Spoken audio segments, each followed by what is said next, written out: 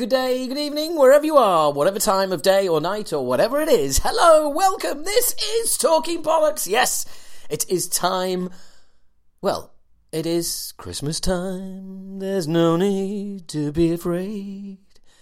It's Christmas time when we let in metal and we banish stuff that isn't. And in this world of plenty, we can spread a smile of joy. Yes, done really, innit? So, hello, welcome. It is Talking Bollocks. That is the worst interview, introduction, whatever word begins with I, I've chosen to use this time. Hello, it's Talking Bollocks. It's bollocks so far, isn't it? It's a bit of a car crash. Everything's all over the place. So let's get back to some normality with a little bit of an intro. My name is Howard Smith. I am lead singer of reactivated UK thrash band Acid Rain. New album, The Age of Entitlement. First album for 29 years. Came out on the 29th of September. Okay. I also do stand-up. Keith Platt, professional Yorkshireman. You see me at keithplatt.co.uk. Talking Bollocks, the podcast. Hello, that's what this is available everywhere on all sorts of social media, on, well, there isn't a website because no one uses those anymore. But yeah, check us out, find us, here you are, you found us, hooray, brilliant, good to be here, thanks for coming. So, what have I got coming up for you? Well, this is part one of a two-part Christmas special, because I am good to you guys. Yeah, that's how good I am to you guys.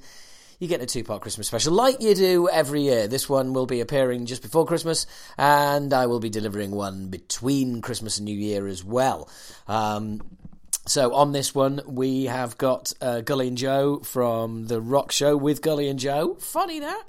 And we've also got Daniel Sargent, nay, Danny Different from the Different Times podcast. So Daniel, who of course used to be in OMS, until his best mate Paul, who he now does a podcast with, threw him out. Yes, all of that to come. But before we get to all of that meaty interview goodness, there will then be a part two. That is podcasters this side of the pond.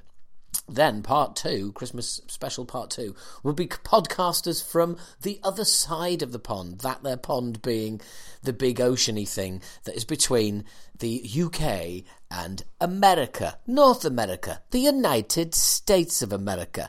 So, we're going to be chatting to No Friender and Godless on the second part of the podcast. Different part, not happening this time. Can't hear it in this section, on this one at all, because it's not going to be here. And also, I haven't decided where an update with Cancer Dan. Remember Dan? Guitarist of Reanimator, guitarist of 13, and survivor of cancer twice before he was 30. Yes, Cancer Dan is going to be coming back for an update, and I can't decide whether it's on the end of this episode or on the other one, or whether I'm going to put it out separately. And because I don't know, means I can't say, look forward to listening to that later, because it might be on it, it might be not. Who knows? Who the fuck knows? Anyway, that's what's going on. This is what's happening. Let's go in digging into what has been happening in the world of metal in the last month. Well, I would imagine most of you know where I'm going to start, and that is with Acid Rain's first album headline tour, first part of the first album headline tour for many, many years. It was awesome. I'm going to sort of brush over this a little bit because I am aware that not everybody is into Acid Rain, so that's absolutely fine. It was great fun. And hello, if you're a bollocker or a patron who said hello on tour, I know there's a few of you out there. There was definite bollocker presence in Dublin.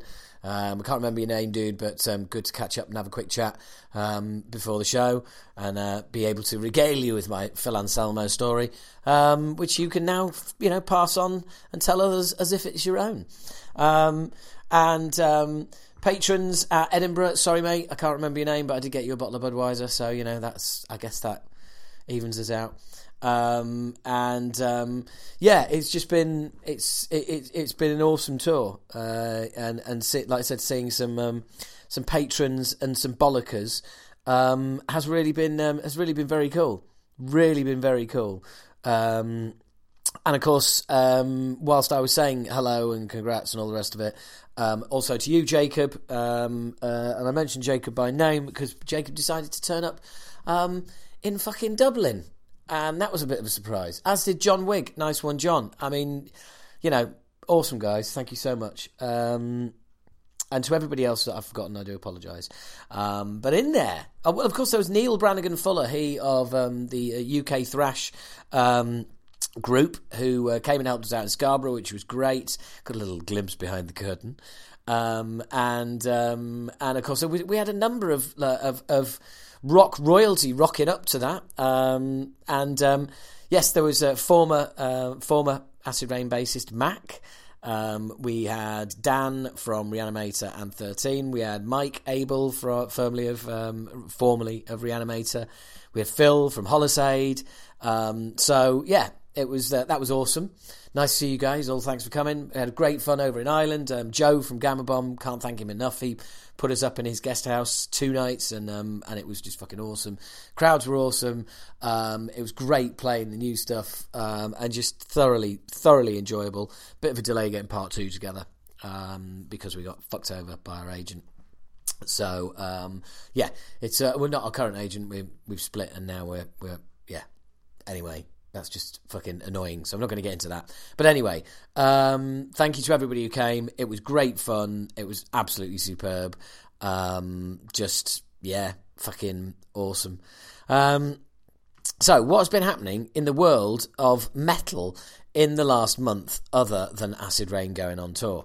Well, this might not actually count as metal, but it was on Blabbermouth. But having said that, Blabbermouth is just... I mean, it's just toilet, isn't it, really? It's just anything. But this, I just thought it was a great quote from Pete Townsend of The who clearly doesn't give a shit anymore. In a new interview with Rolling Stone, he said he doesn't miss the band's late drummer Keith Moon and bassist John Entwistle. It's not going to make Who fans very happy, but thank God they're gone, he said, because they were fucking difficult to play with. They never ever managed to create bands for themselves. I think my musical discipline, my musical efficiency as a rhythm player held the band together. He said Entwistle's bass sound was like a Messian organ with every note, every harmonic in the sky. When he passed away, and I did the first few shows without him, with new bass player on bass, it was like playing without all that stuff. I said, wow, I have a job. I'm not quite sure what all that means. He was easily brutal in his recollection of Moon, saying, with Keith, my job was keeping time because he didn't do that. So when he passed away, it was like, oh, I don't have to keep time anymore. Usually, I'm so unaffected by death. My mother, father, Keith Moon. Right, okay. So there you go. And he went on to say, him and singer Roger Daltrey, they're described as detached, if not estranged from each other, with the two giving interviews staying in separate and different hotels. If you watch Roger on stage, he goes through a lot of visual phases. Sometimes he can't stop himself looking over at me. It's irritation. It's irritation that I'm even there. Fucking hell, this is like full on, isn't it? Towards the end of the interview, Townsend sums up, go on, Pete, go on, go all the way. We're not a band anymore. There's a lot of people who don't like it when I say it, but we're just not a fucking band. Even when we were, I used to sit there thinking, this is a fucking waste of time. Take 26 because Keith Moon has had one glass too many of one glass of brandy too many. Fucking hell. I mean, he really has just like, right, I'm going to take a collective shit on my band, on the legacy, on ex-band members. I'm just going to shit on everything. Fucking hell. And I'm not surprised Who fans don't like it when he says that, because that is quite... If you were massively into The Who, which I'm not, I would imagine that you would find that a little bit fucking disconcerting. But even so, you've got to love the guy's honesty. As I've said a million times, you can't knock honesty. And he's been really fucking honest there. So... It's not the end of the year, but a couple of albums have appeared in the last month. Well, actually, one in the last 2 weeks and one in the last few days. Now, the first album I'm going to mention, it's kind of weird how I came across this, because I was in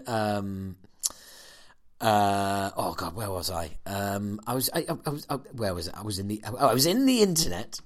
I mean, I wasn't literally in the internet. Well, basically, there was a YouTube link sent to Acid Rain's page, and apparently there's this kind of almost YouTube version of the Eurovision Song Contest going on, where it was basically some metal dude from, you know, some European country. Hi, I'm metal dude from European country. Now I play you favourite tracks from favourite countries and favourite bands. Yeah, this is...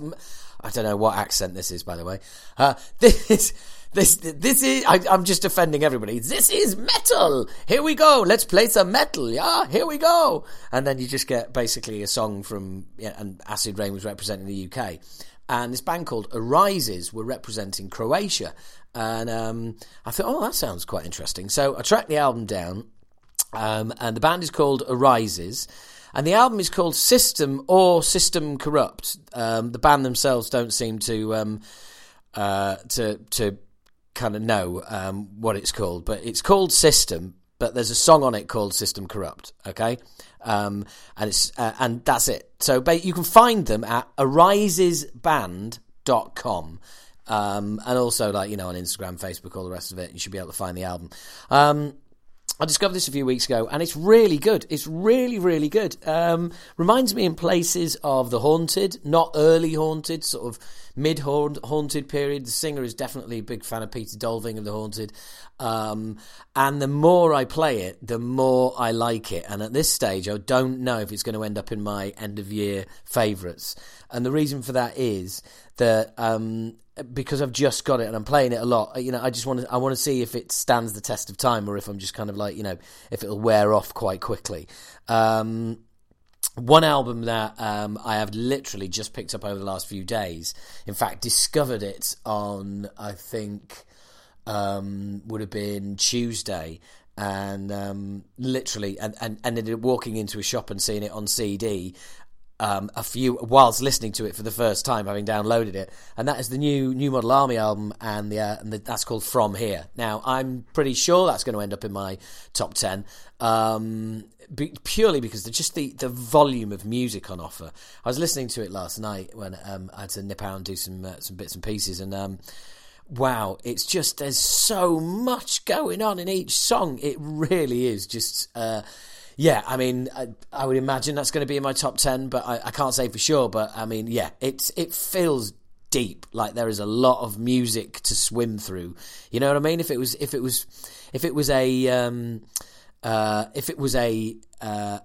type of food, it would be a really thick broth. What am I doing?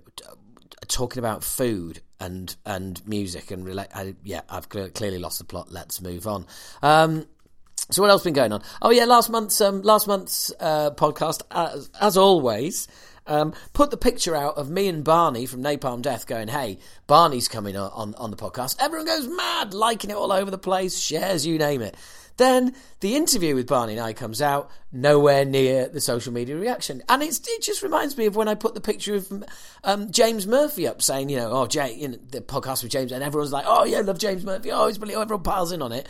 And then the actual podcast comes out, and yeah, about half of the social media reaction that there was for a picture of him.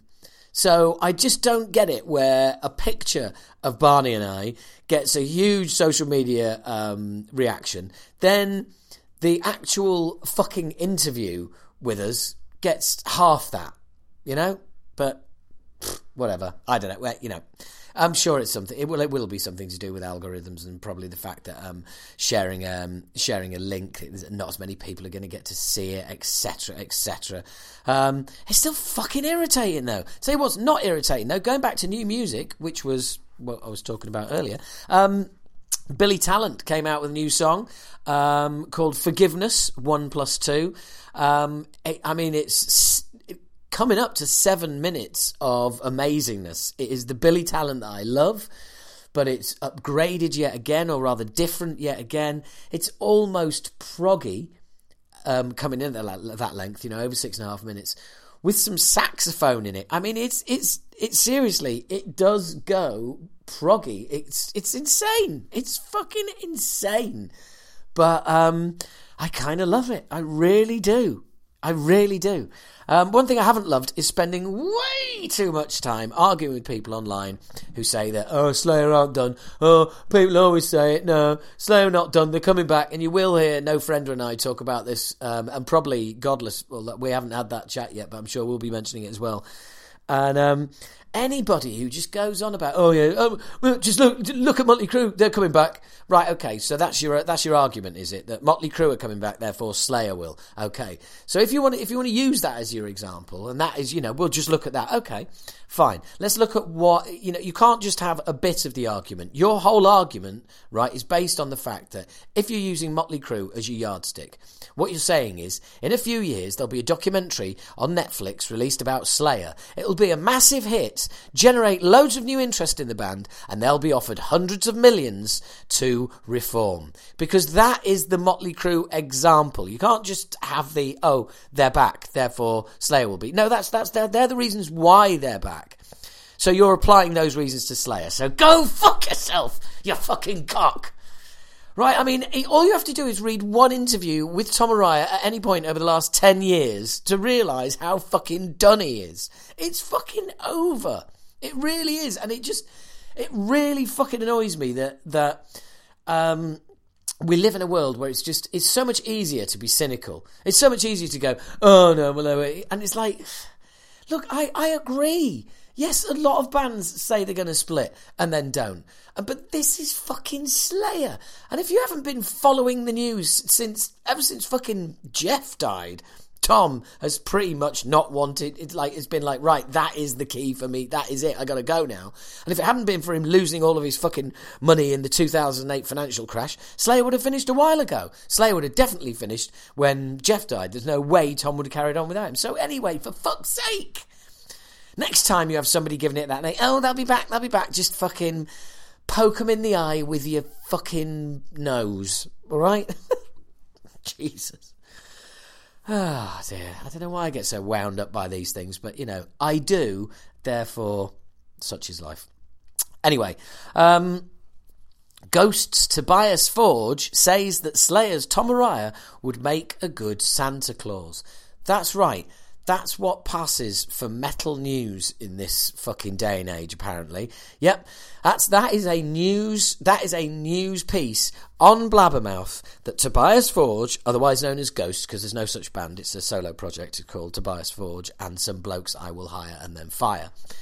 Tobias Forge says Slayer's Tom Araya would make a good Santa Claus, and then there's a picture of Tom Araya and his big grey beard, and you think, Tobias Forge, you're a fucking cock. Keep your fucking nose out. I mean, what does the metal community come to when that is news? That is considered fucking worthwhile. Putting what Tobias Forge of Ghost thinks that Tom Araya looks a bit like Santa with his beard, so that's a fucking news item. Jesus fucking Christ. What kind of world are we living in, ladies and gentlemen? Right, look, without any further ado, let's get a fucking interview going. All right, okay. So, first up, it's going to be the one, the only, Danny Different. It's Daniel Sargent from Different Times Podcast. He does the Different Times Podcast with Paul Waller. Not Weller, Waller. Now, Paul Waller is the singer in OMS, and he's been on the podcast a few times, as you may know. And he's a bit of an Acid Rain fan. And Daniel is Paul's best mate. And Daniel used to play in the band OMS with Paul, doesn't anymore, and we're going to find out how all that happened in just a few minutes. So, without further ado, here is Danny Different. Danny Different. It is Daniel Sargent from the Different Times Podcast. So I'm getting podcasters on, right? Okay, because no one ever interviews them, so it's about time that I got podcasters on to interview them, and we've interviewed Paul loads. So here's Danny on his own, just a few weeks on his own. God, it makes it sound like he's been let out the house, doesn't it? It's like, Paul's dropped him off. Will you look after him and then drop him off later? Remember to say thank you for having me when you leave. And if you get a slice of cake, wrap it in a tissue. Here's me and Danny a couple of days ago. Hello. Hello there. How you doing, mate? Yeah, I'm all right. How are you? Yeah, good, thanks. Excellent. This is so weird because it kind of Because I listen to your podcast, it feels like I already know you. I don't know what you mean. I listen to yours too. I was listening to it this morning about shooting the magpies. Howard Hetfield. Yeah. I think you're wrong, though. I think seagulls are worse. Oh, if I had those, I'd fucking muller those cunts as well. I genuinely thought about it. Years ago, when I was at my old house in Margate, we had a family friend doing the lead on the roof because it was leaking, and he got dive bombed by a seagull, and he's still got like a sort of 2-inch cut on his head, like a scar that's pretty bad. Oh, they are proper cunts of the sky. I mean, pigeons, sky rats. But I got shat on by a seagull at the seaside once, and the person when I was with said, "You know that's good luck, don't you?" I said, "Well, for the fucking seagull, it is, yeah." It doesn't feel like it at the time, does it? No, not at all, not at all. But it was dead funny when you sent that. When we said, right, okay, up 5 minutes, and you sent that message saying pee time. What else am I going to do? I know, but it made me laugh because it's the kind of thing that you guys always talk about. Well, not the kind of things you talk about on the podcast, but it reminded me of something I'd hear on the podcast. And the weird thing is, as soon as I read it, I was like, oh Christ, I need a piss. It was like you'd somehow had that power over me through Facebook Messenger to make me want to have a piss. It's one of my skills. I don't doubt that for a minute, mate. I really don't. Yeah. So look, thanks for doing this. This is really weird because I sort of feel like you're cheating on Paul with me. Well, that's how I felt when you interviewed him. I was listening to it in the back garden, sawing up some wood for my fire. I was like, oh, I wish I was there. I want to talk to that dude. I want to be answering. I could have said something good there. I've got a better answer than Paul. I can just imagine you listening and going like, oh, for fuck's sake, that's a shit answer. Well, funnily enough, right, something OMS have got to sort out is... I as you know, I do the bare minimum of research. So I'm basically like the opposite of you. I tried to do some research, and the only websites that I could find with the OMS lineup in, you're still in a fucking band. I know, it's funny when I'm going through Facebook and like gig pictures come up, and it's like me playing in Bristol on the 12th of November. It's like, I can't do that. Oh. It was really weird. I was just like, I properly started like searching the internet. I went to the Bandcamp page. I went to Facebook. I was reduced to basically going onto Instagram and then making the pictures bigger and peering at the people in the band and he's definitely not. I thought I had it right that he wasn't in them, but there's a couple of websites the website, your big review websites like Metal fucking Kingdom or Archives or whatever it is. That's it, Metal Archives. Yeah. Well, you're still in them there. Yeah, I think because we're such a small band, no one in the sort of major press or anything really gives a shit. To be honest, it's not like anyone would really know it was still me. So just one thing: when you leave, can you leave the alarm on? Because I'm going to be here still. Cheers. Sorry about that, mate. I've got cleaners cleaning around me. Oh, that's all. Are you still at work? Yeah. Right, okay, because I just wanted to establish that, whether you were still at work or whether you were rich enough to have cleaners. No, this is my mansion, yeah. They're going to do the Ferraris later. Yeah, absolutely, yeah. Have the neighbours shot because they've been loud. Yeah. So when did you leave OMS then? End of 2017, maybe. Right, so a couple of years now then. Yeah, it probably is. I sort of recorded some of the last album and then was ejected halfway through. Oh, right, so you're not making any bones about it. You were thrown out, were you? By Paul himself. Oh, fuck me, this is gold! Carry on! Yeah, weirdly, I've never spoken about it. I've had a few, like when it first happened, I had a few people say, oh, do you want to do an interview or whatever? And it was like, nah, fuck it. I'm not here to like throw anyone on the bus or be a cunt about it. But now, like, I'm over it a bit. I'll fucking slag the shit out of them if it gets you some listens. Well, look, to be fair, Paul messaged me and said, I'm really looking forward to hearing the interview, so let's ruin that day. No, it was obviously a horrible thing to have happen, but it wasn't working. I wanted to go in a more, not commercial direction, because our sort of music's never going to be commercial, but I wanted to like pull it back, rein it in a bit to more, like maybe just like 5 to 8 minute songs, and they all seem to be getting this massive erection for like this 25-minute song that was going to be like a whole stage show and have a cinema thing going on behind it.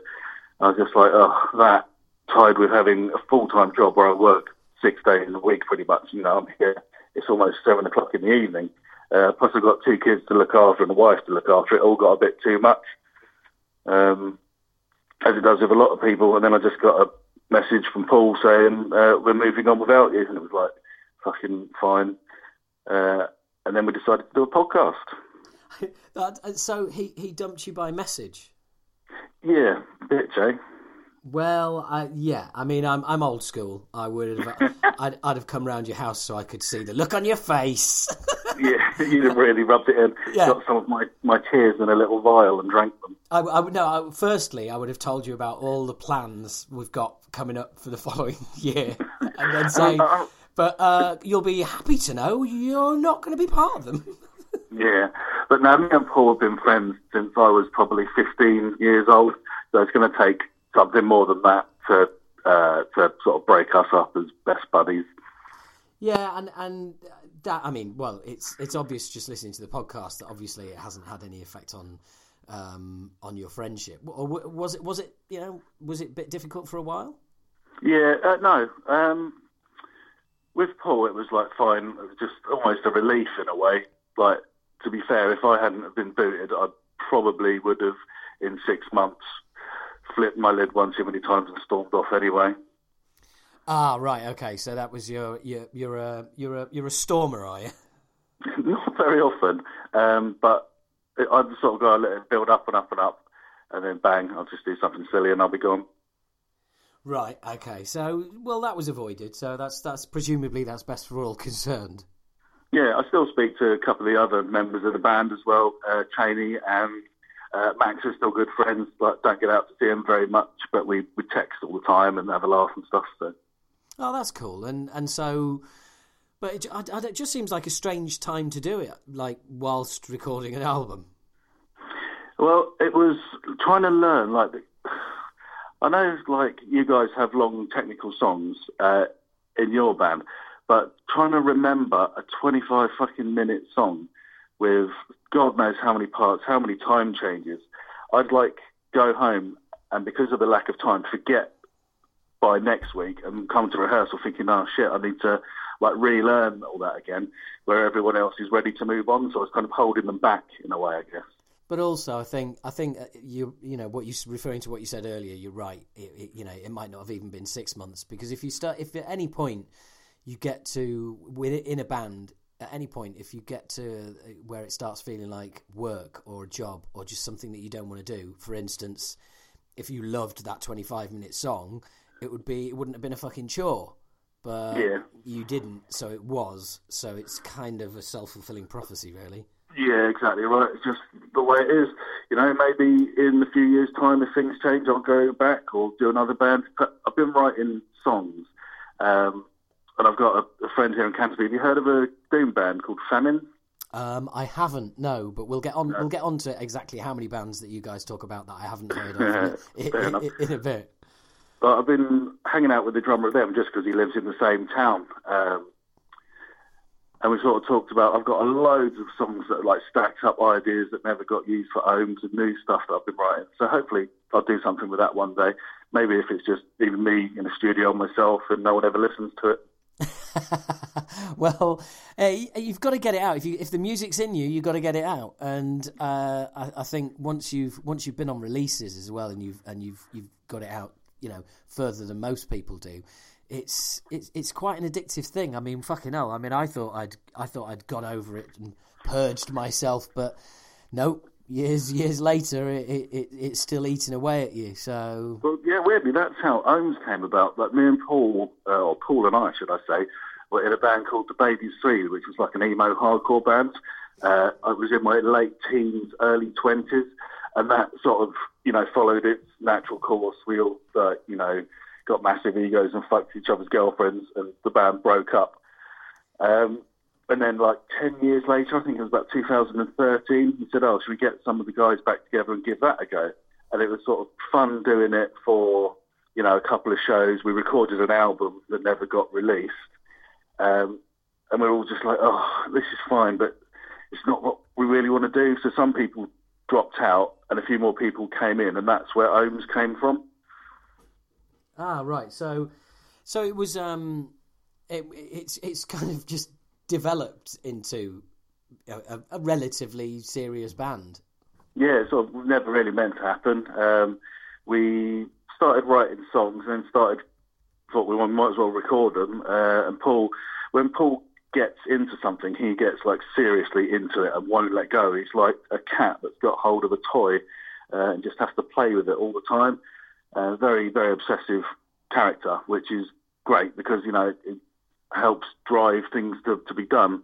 Like without Paul's drive, the podcast would never have got off the ground. I'm sure we'd have done like one episode, and if he wasn't into it, then it wouldn't happen. And it's the same with Ohms. We were all just like, yeah, cool, like band. And then Paul's like, no, I really see a lot in this. I think this can be good. And he sent it off to loads of record labels, and we ended up on Holy Roar. And of course, you ended up on Holy Roar because Paul wrote a really nice letter. So the story goes, yeah. Yeah.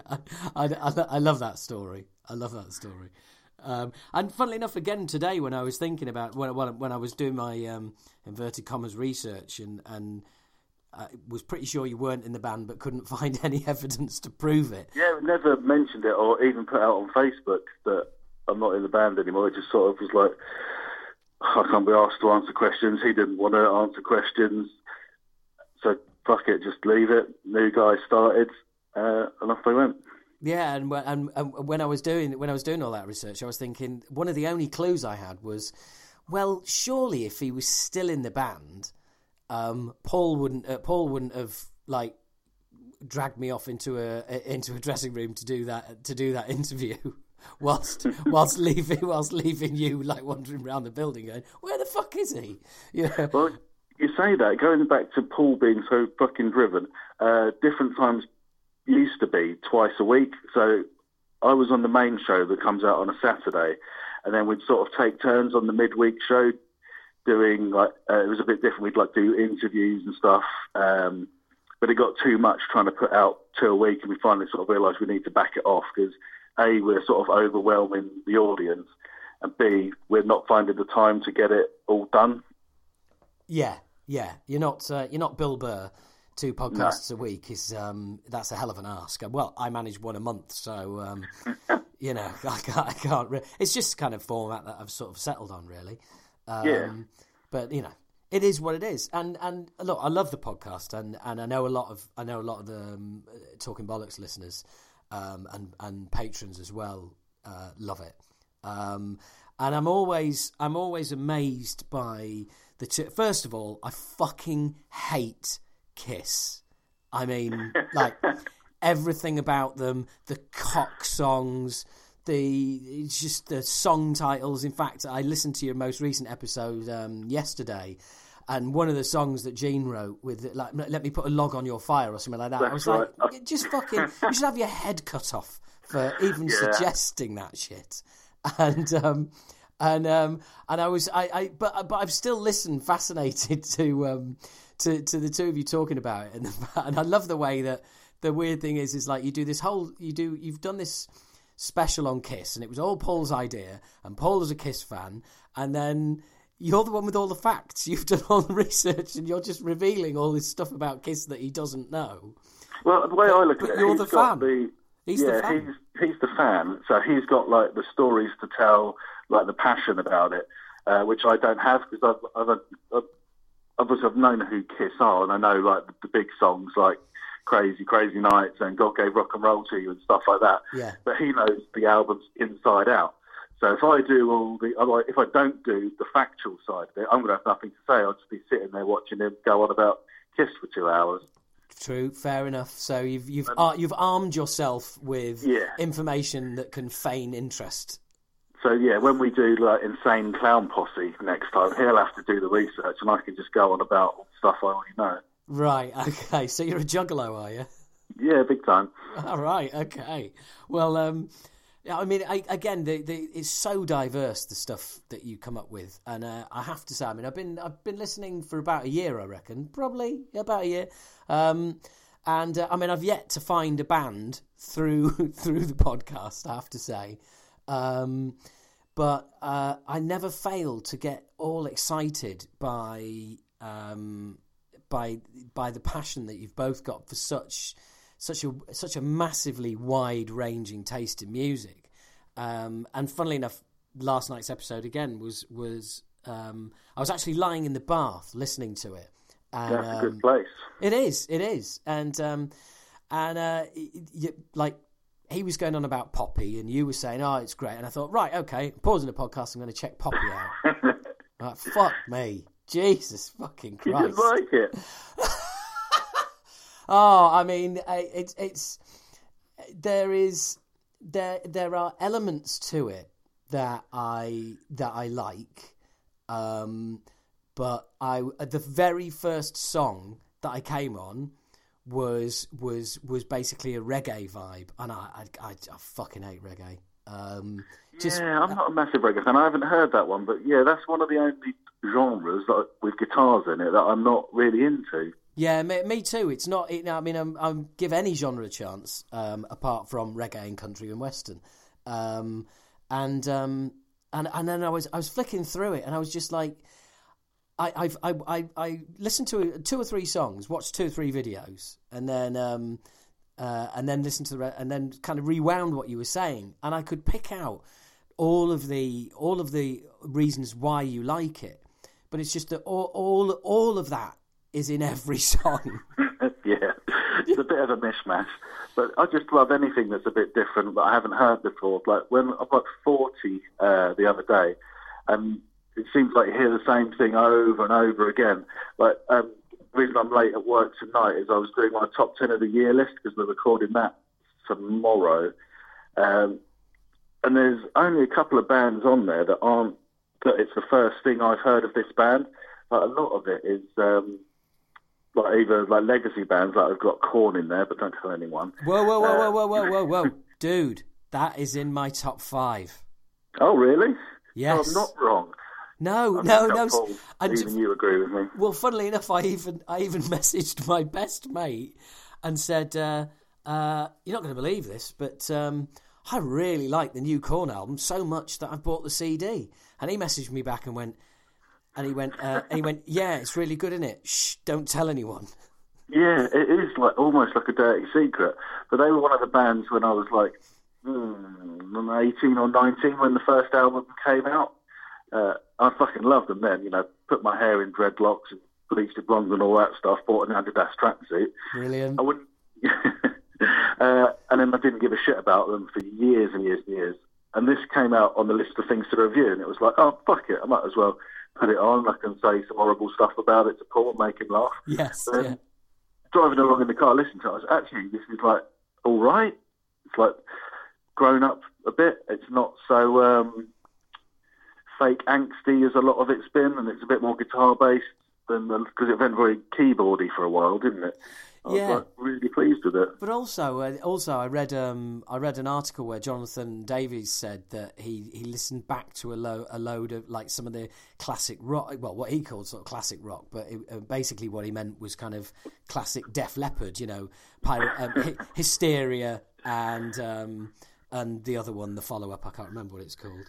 Adrenalize? Oh, that's the one, yeah. And he said, and he was like, he was just taken back by like the massive vocals, and I thought, you know what? For once, I'm reading something by a band member who says like, I listened to this and I wanted to try and bring an element of that to the new album. And usually you read something like that and go, "What are you talking about, you idiot? There's no evidence of that on the album whatsoever." Yeah. But in this case, I was like, do you know what? He's right. There's the layered vocals on that album are... Yeah, definitely. And it makes such a massive difference. It really does. You know, he's not relying on just being angsty. He's properly singing, and there's some such great, catchy grooves and massive choruses on it. It is, I can see, you know, that big chorus kind of Def Leppard vibe that he's brought to it, and it actually works. I'm going to have to go back on my way home tonight and listen to it again with that in mind, definitely. I was just really, really impressed with it, I have to say, and I mean, which was a big surprise because the first track is just him playing the bagpipes crying, and that ain't no way to start an album, motherfucker. No, I think I mentioned it at the time. I think like that must be the producer going, "Oh, we need to do something with the bagpipes and you crying, Jonathan, because that's what Korn's all about." And they sort of reluctantly went, "Yeah, all right then," and just had to stick it on there because the record company said, sort of situation maybe, because that doesn't fit with the vibe of the rest of the record at all.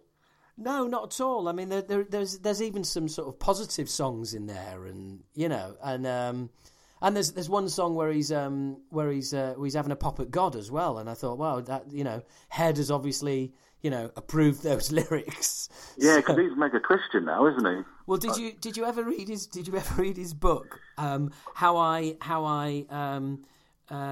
quit drugs, left Korn, and found God. I can't say I picked that one up. Well, I did read it, and let me tell you, it is a very good book until he quits Korn, gets off drugs, and finds God. Maybe I'm going to get that for Paul for Christmas. Well, you know, this is the podcast that likes to help people out. If it helps you out, you know, getting some stuff on your Christmas list, then that's fine by me. Yeah. It's been a long time since I've read a music biography. I did the Anthony Kiedis one. I really love that. Scar Tissue. Oh, isn't it a bit weird? There's stories of him, like, you know, him and his dad spit roasting women and high fiving over their backs and shit. Well, there are some good behaviours in it, yeah, but I really like that. And I'm reading at the moment. I say at the moment. I probably started it over a year ago. In fact, it's Paul's copy that I nicked. A Life in Metal by Dave Mustaine. Oh yeah, that's a good book. Apart from the fact that he's completely deluded that Megadeth are the fastest, heaviest band that ever lived. Yeah, he does love himself a bit, doesn't it? And it comes through quite a lot, like saying about, I could have been one of the footballer jocks if I wanted to, and all that. Yeah, and I'm a black belt in origami. I'll fold you to death, you know, and all that shit. Yeah. But he's another one that found God and Jeebus and everyone. And I think I'm just getting to that part in the book. Yeah, but again, it's you know, there is an argument, and there's an argument to be had about the 12-step program being a Christian recruiting tool, and especially given that there's a chapter to the atheist and the agnostic in the 12-step book, and it basically says, you need to fuck that off and believe in God, which hardly seems fair.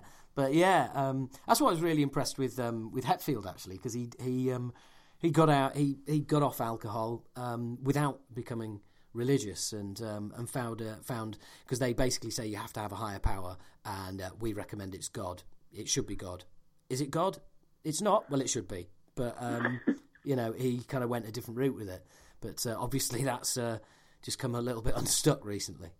Yeah. Did you see the S&M2 thing at the cinema recently?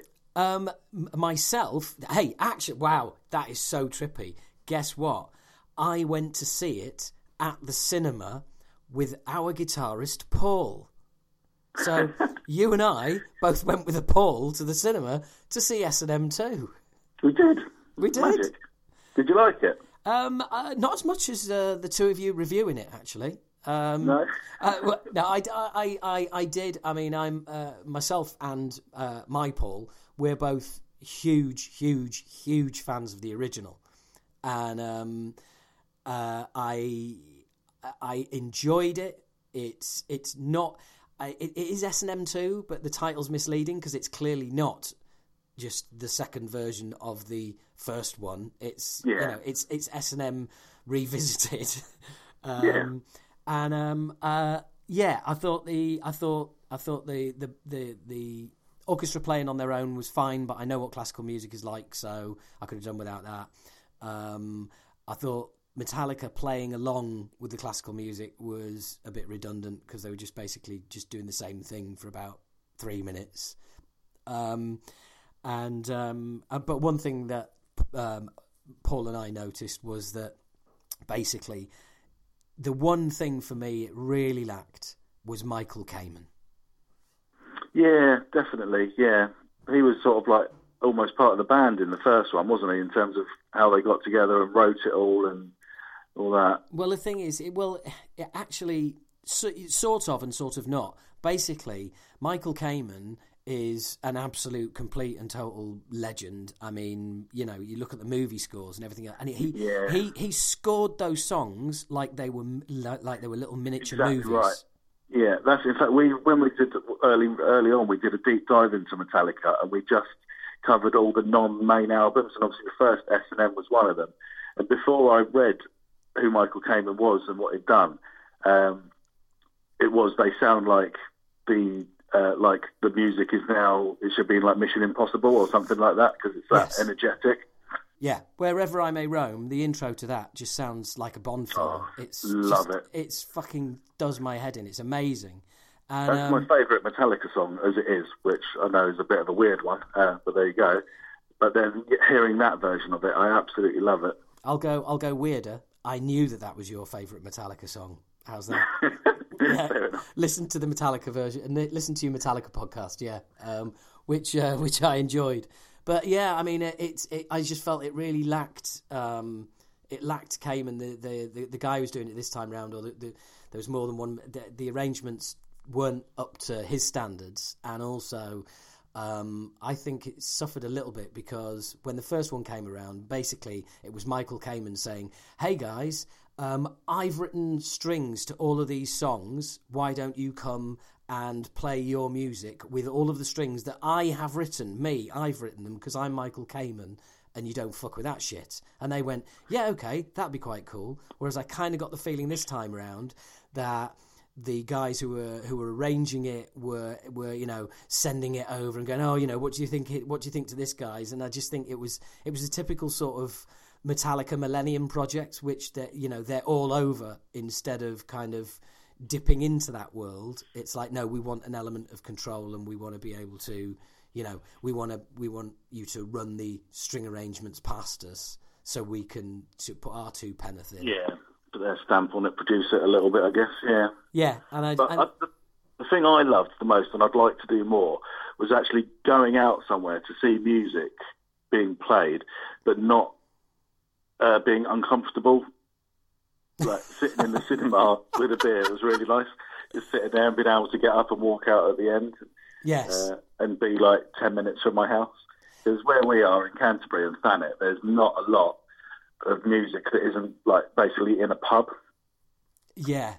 I know exactly what you mean. And it was nice to not have to spend 140 quid at the merch desk as well. Oh, tell me about it. Did you hear? I went to Ghost the other day. That's why the £140 reference. Fuck me. Well, it's so expensive. I was online looking for Christmas presents for Paul, thinking I'll find some like weird obscure band to like get a T-shirt for him. And all T-shirts seem to be like 20, 25 quid now. It's just unbelievable. When I was still in Holmes, I used to hate it. Like when you play some festivals, they'll make you put your merch up more expensive.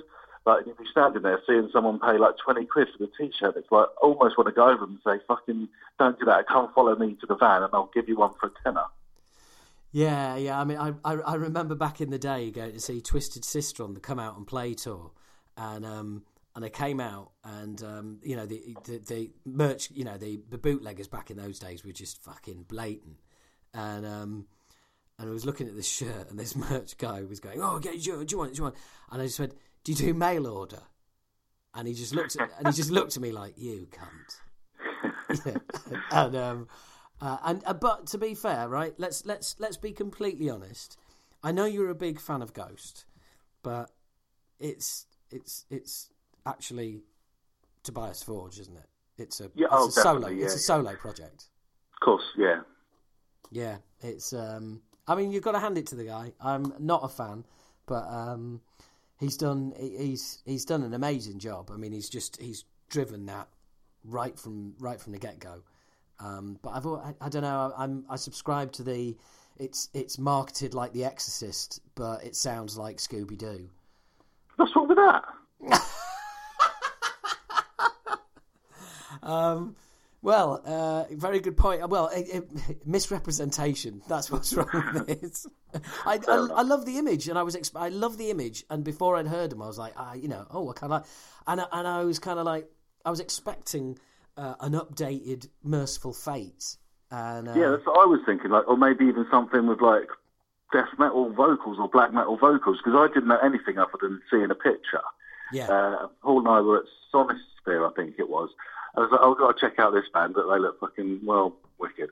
So off we popped, and then they were like Blue Oyster Cult or something. It was like, oh, I don't dislike it, but it's not what I was expecting. And yeah, it just sort of grew from there, really. Yeah, it's I think it's one of those things where you're either all in or you're all out. Yeah, oh yeah, definitely. Yeah, and I mean, listening to you guys, I listened to your, was it a 3-part on Converge you did? Yeah. You went through it? Yeah, I mean, I love listening to you two talk about music, but rarely do I love the music that you're talking about. You're not into Converge? I can't pick out song structures. I can't. I loves me a song structure. Do you know what I mean? I can understand that. Yeah, there's not many that are like verse, chorus, middle, eight, end sort of things that Converge. Yeah, and not that everything has to be that. Do you know what I mean? It's like, you know. So that's one of the things, going back to the Ohms thing, that's what I wanted more of, more structure and more things, more hooks basically, not necessarily like Freddie Mercury style choruses, but just something that people can latch onto at one point in the song and then come back to a couple of parts later, you know, and revisit that same riff, maybe play it slightly differently, or that same vocal hook. So when you listen to them, you'll find the more straight up songs are my ones, and the demented, like 20-minute ones, they're someone else's. Well, again, in that case, you know, you were completely right to leave.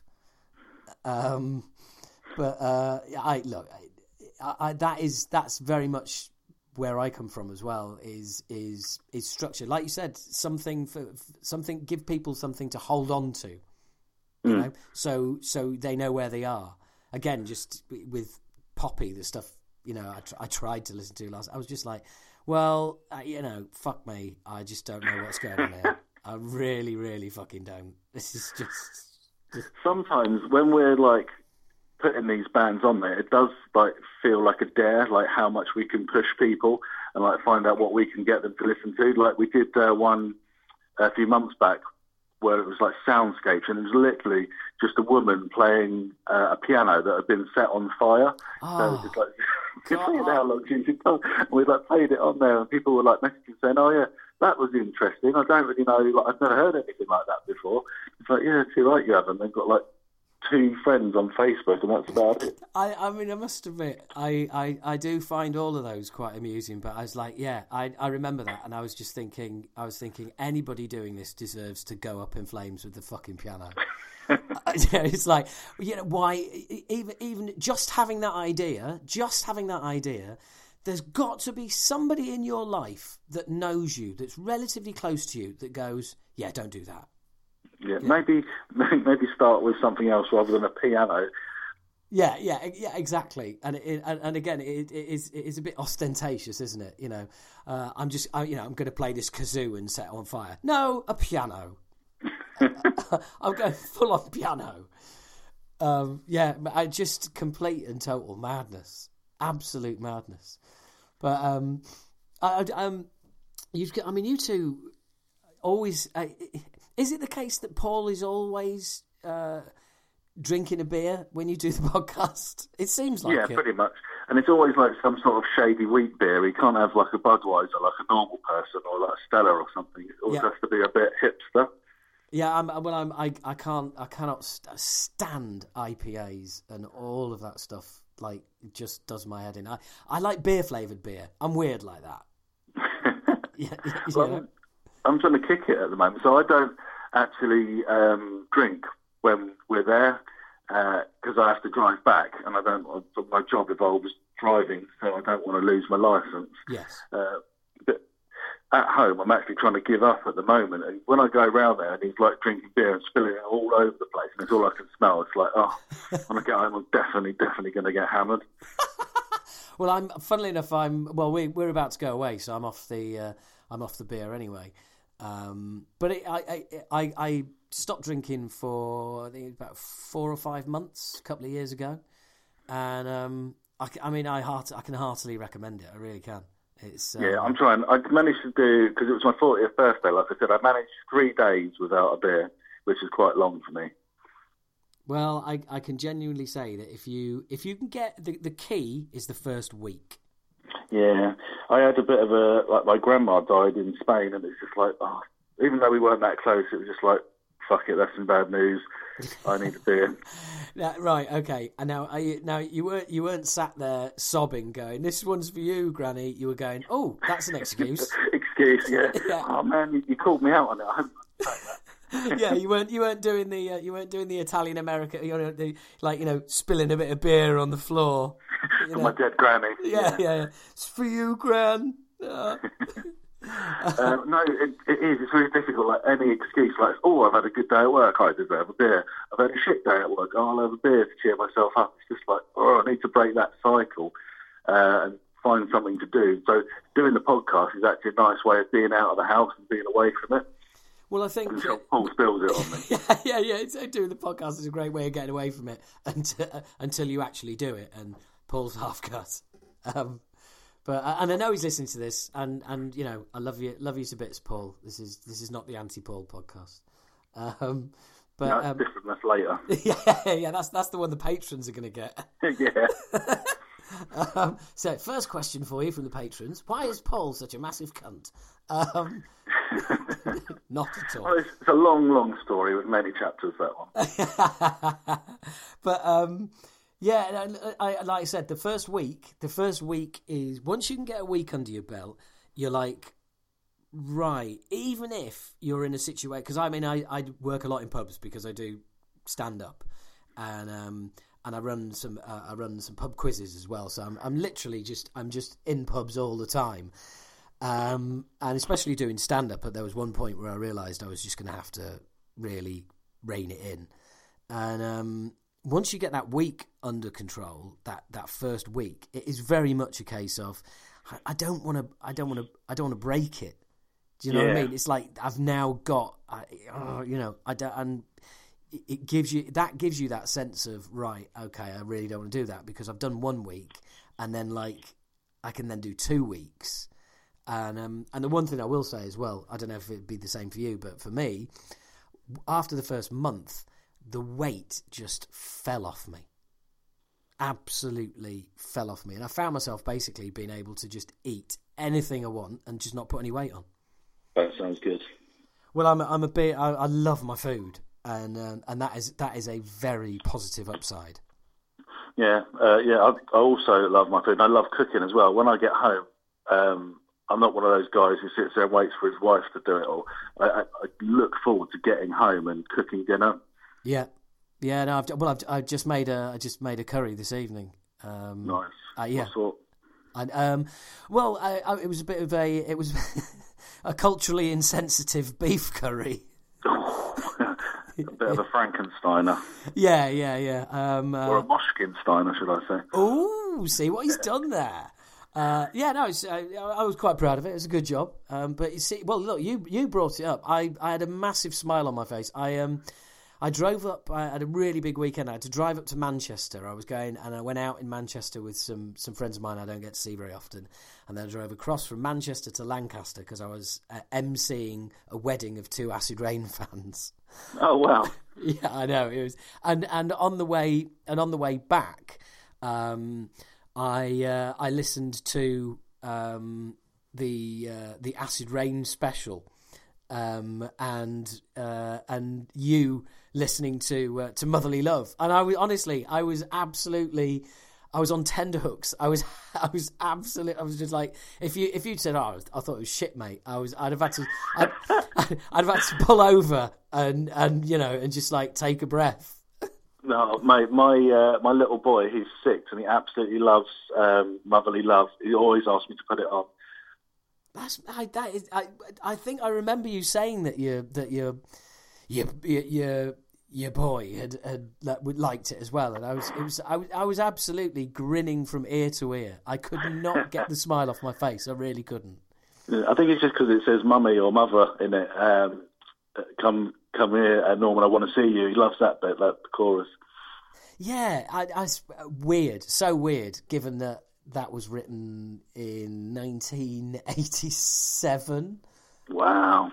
Yeah, possibly even the end of 86. So yeah, it's so weird to be talking to you about it now, being 49 years old, and this thing that, it was a band that I put together at school initially. It wasn't Acid Reign to start with, but it became it. To be doing it all again now it really does make me just kind of double take.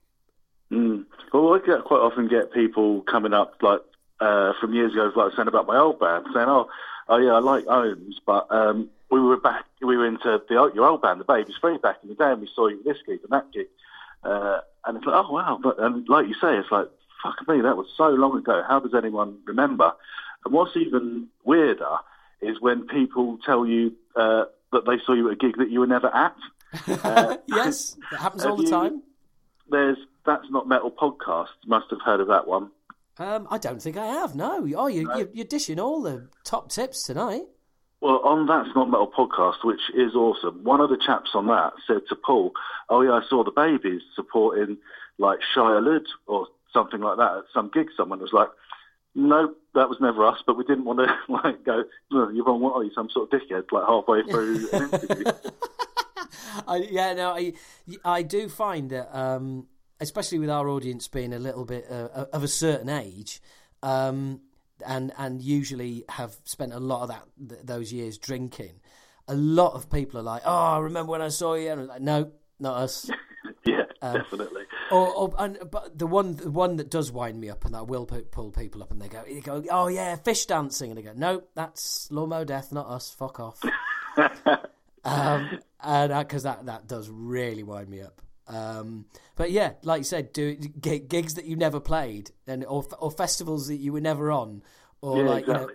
"Oh, I remember when I saw you in 1992 in Hull." And it's like, well, we split in 91, but And I've never been to Hull. yeah, absolutely, yeah. But yeah, you do. It is very, very odd but also it's even odder when people argue the point with you about your own life. Yeah, exactly right. It's like, are you sure? It's like, well, pretty sure. I just let them have it. Oh, thanks, yeah, and walk on.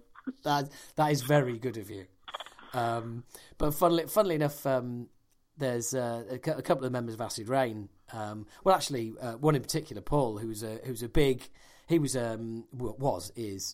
Acid Reign super fan,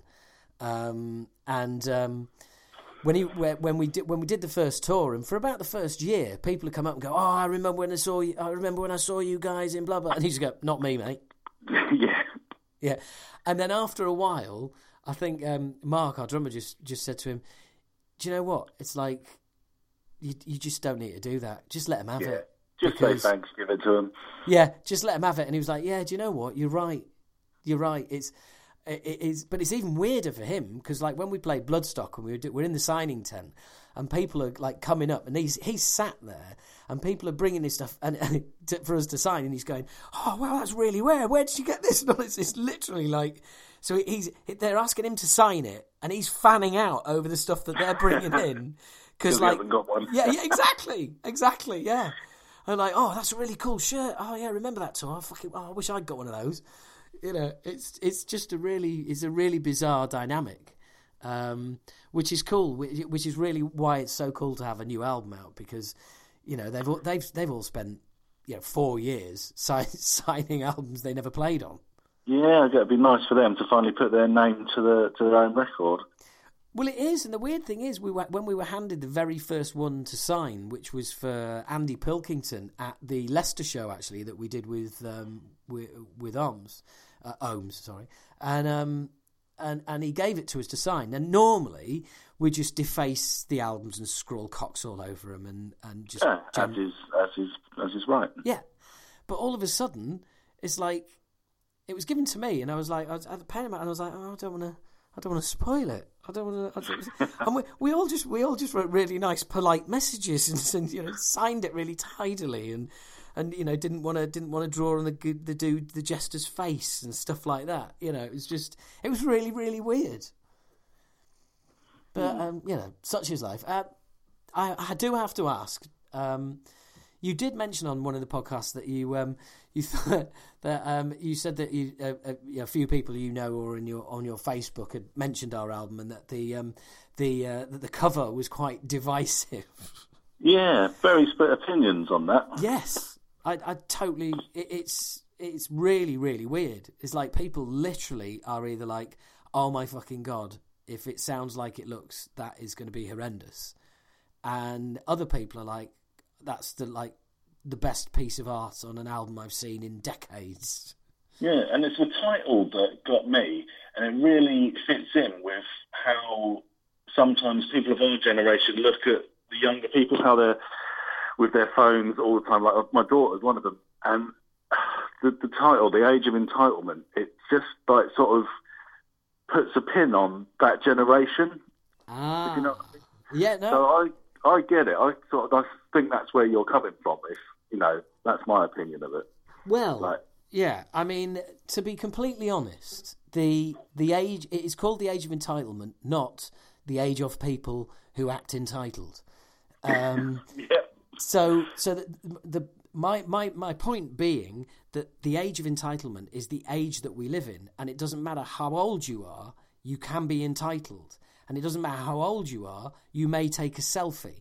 Now, your view is a completely valid one, as are all views, because it's art.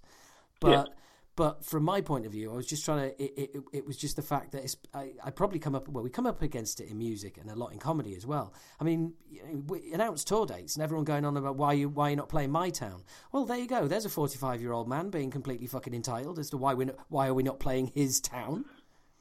And it's kind of more the fact that you can pin a generation to it, but I think everybody has become more entitled. The industry I work in, I sell cars, and you get a lot of people who are completely like that. They just expect me to be their servant, sort of thing. Yeah. And because they're the one with the money, everything must be done for them, and whatever they say is right and whatever I say is wrong because the customer's always right sort of attitude.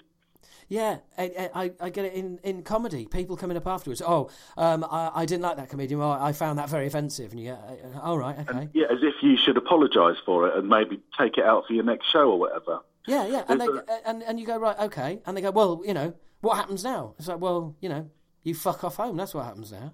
And yeah. But it's like, but I have been offended. I mean, what happens? Like, nothing happens. Fuck off home. Write your MP. Write a strongly worded letter to the local newspaper. You fucking cunt. Do whatever you like. But it's just, and especially in comedy, I just always make the point that, well, the comedian didn't cause offence. You took offence. You can only take offence. You can't cause offence. And there's a lot of stuff going around the internet these days about, is it like comedy's now more difficult because you can't be offensive. You've got to be so guarded about what you say that it's getting in the way of the jokes. Well, there is that, or alternatively, you can just do what you do and stand by it and argue your case.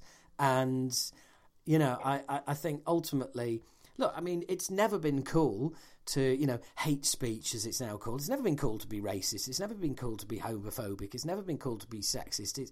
I've been doing stand-up 25 years. None of that has been cool for the last 25 years. It's just that people are now so hypersensitive to everything that comedians feel like it's necessary. And I just think that's a bit of a shame because I think ultimately you have to write material that comes from, same as music, it comes from your soul. It's your opinions, it's your beliefs, it's whatever it is. You do it, you stand by it, you do it with conviction, but you have to be prepared for somebody to come up to you and say, right, I disagree, or I was offended, blah, blah, and you have to be able to stand there and go, right, okay, well, here's why you're wrong, or here's where I'm coming from, but most of the time, anyone who gets offended by comedy it's the old adage, all jokes are funny unless they're about me. Yeah. Somebody will sit there and they will laugh at cancer patients, and they will laugh at people dying in car crashes, and then they'll laugh at child abuse, and then you do something on cancer and they total stony face because my dad's going through chemo. And it's like, oh right, so everybody else, you can throw them in the bin, they're fine, yeah, fuck them, yeah, but because somebody in your family at the moment has got cancer, I'm now in the wrong. It's like, well, it just doesn't work like that, But, yeah, totally. People need to be a bit more, I don't know, grown up's the right word, but just a bit more chilled and accepting of things, don't they? Everything's, especially with all the political climate at the moment, everything is so sensitive. Yeah, and well, the one thing you don't do is mention Brexit. That's basically... So where do you stand on that? yeah, exactly. It is. It's like it's the equivalent of doing Diana jokes 2 years after she died. Yeah, so I get it with customers at work. Some of them will ask or try and poke around and try and find out where I stand on it, and just any excuse to get up and walk away and try and avoid that bit of situation, because you don't want to say, oh yeah, totally, yeah, I love Boris Johnson as well, or whatever, just to appease them.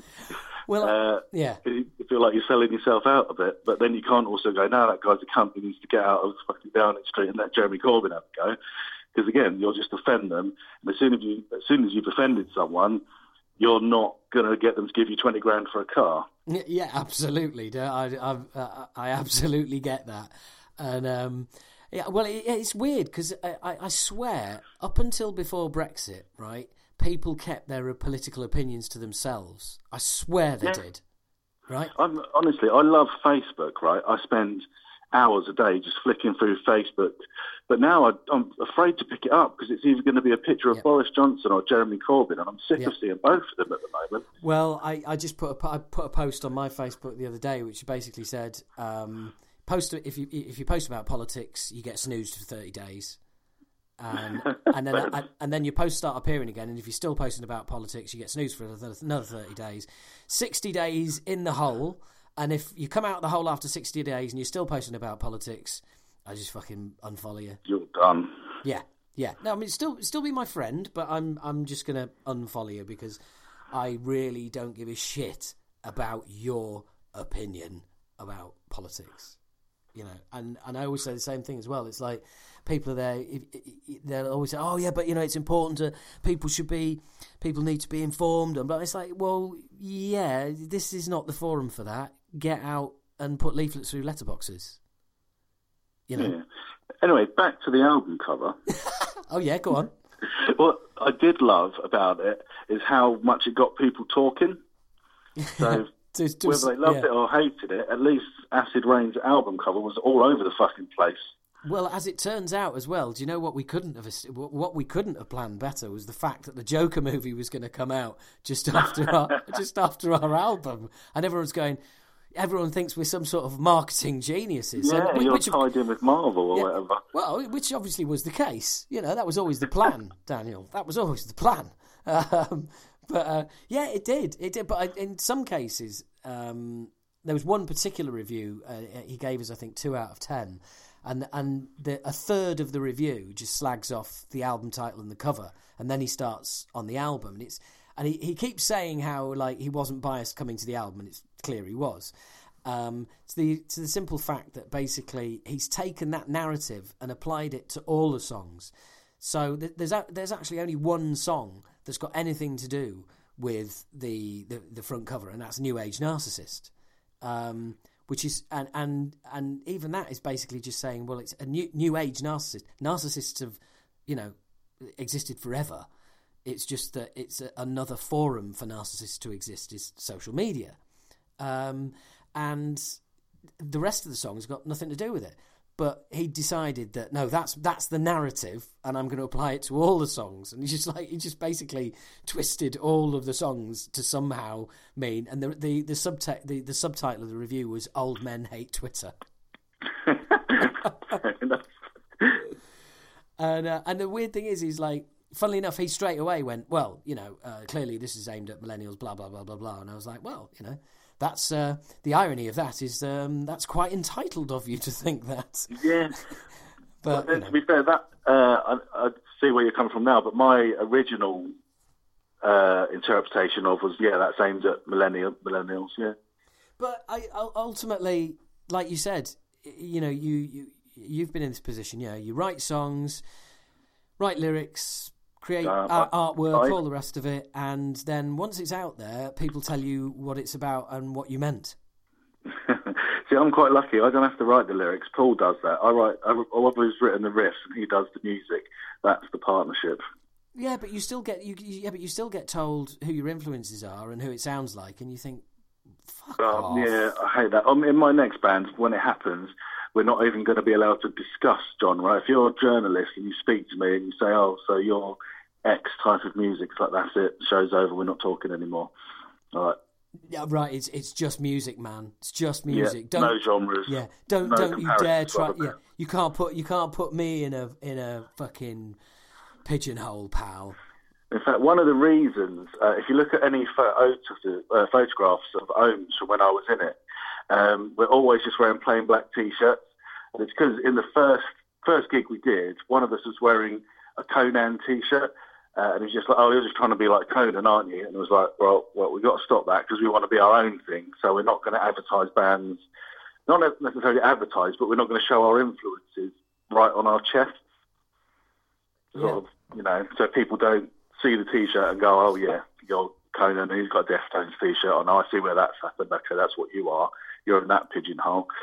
Not that it really works because everyone just labelled us fucking stoner and doom straight away. But fair enough. Well, I when I was looking at doing the minimal research, and I was looking on one of the websites, and it said lyrical topics, politics, animal rights, tobogganing.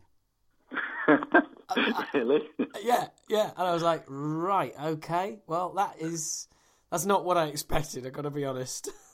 Cheney, the bass player, must have wrote that one. He's a bit unhinged. Right, okay. I'm a big fan of tobogganing. I mean, I haven't done it for a long time, but, I don't think you have to be unhinged to be into tobogganing, or is that his nature? No, it's his nature. Right, okay. So you guys, we should talk more about your podcast, because we've gone all around the houses, and let's end up finish up with a bit of chat about the pod. I fucking hate it when people call it a pod. It's a fucking podcast. You stopped for a while. I thought that was really brave. To just go, oh right, yeah, we're gonna have a break. Did that affect your figures at all? Well, no, not really. It's because we sort of signposted it and said we're going, but we will be back. It was fine, but after, like I said, we were doing 2 shows a week at one point, and we just needed a break away from it to,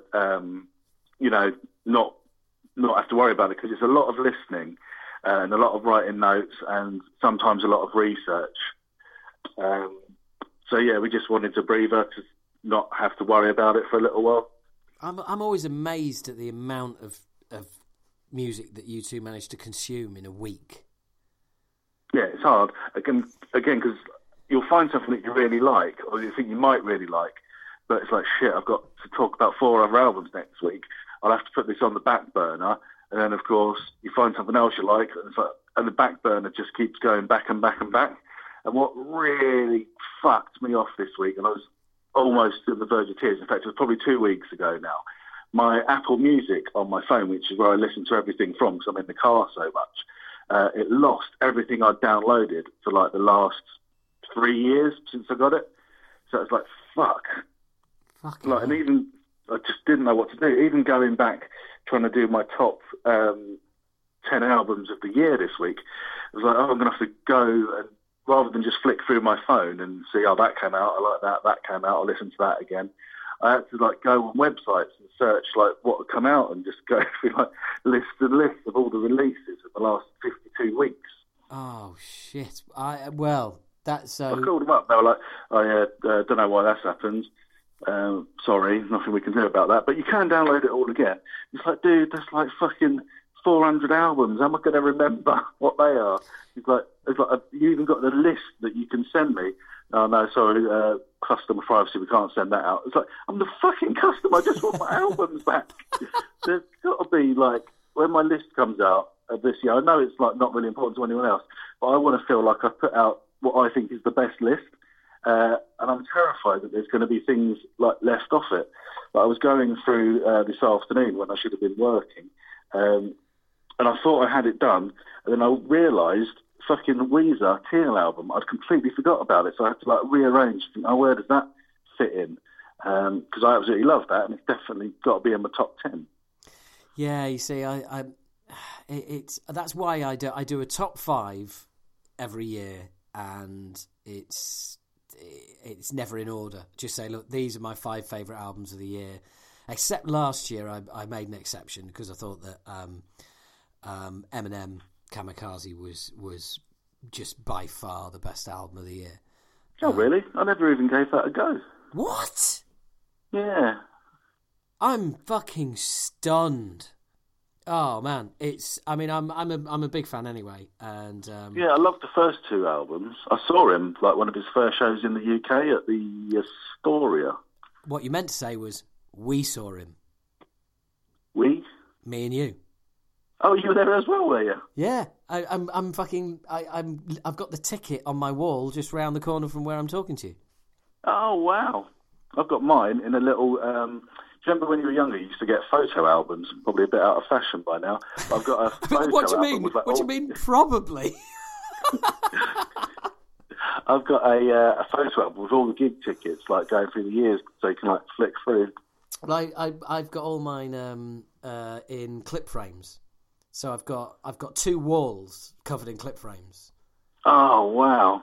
It's insane. Going all the way back to the first ever football, because the tickets to anything are up there. I mean, it's mostly gigs, let's be honest. But any football match I've been to, any Star Wars fucking convention, any museum and visit, anywhere, anything, and the very first ticket up there is Marillion 1984.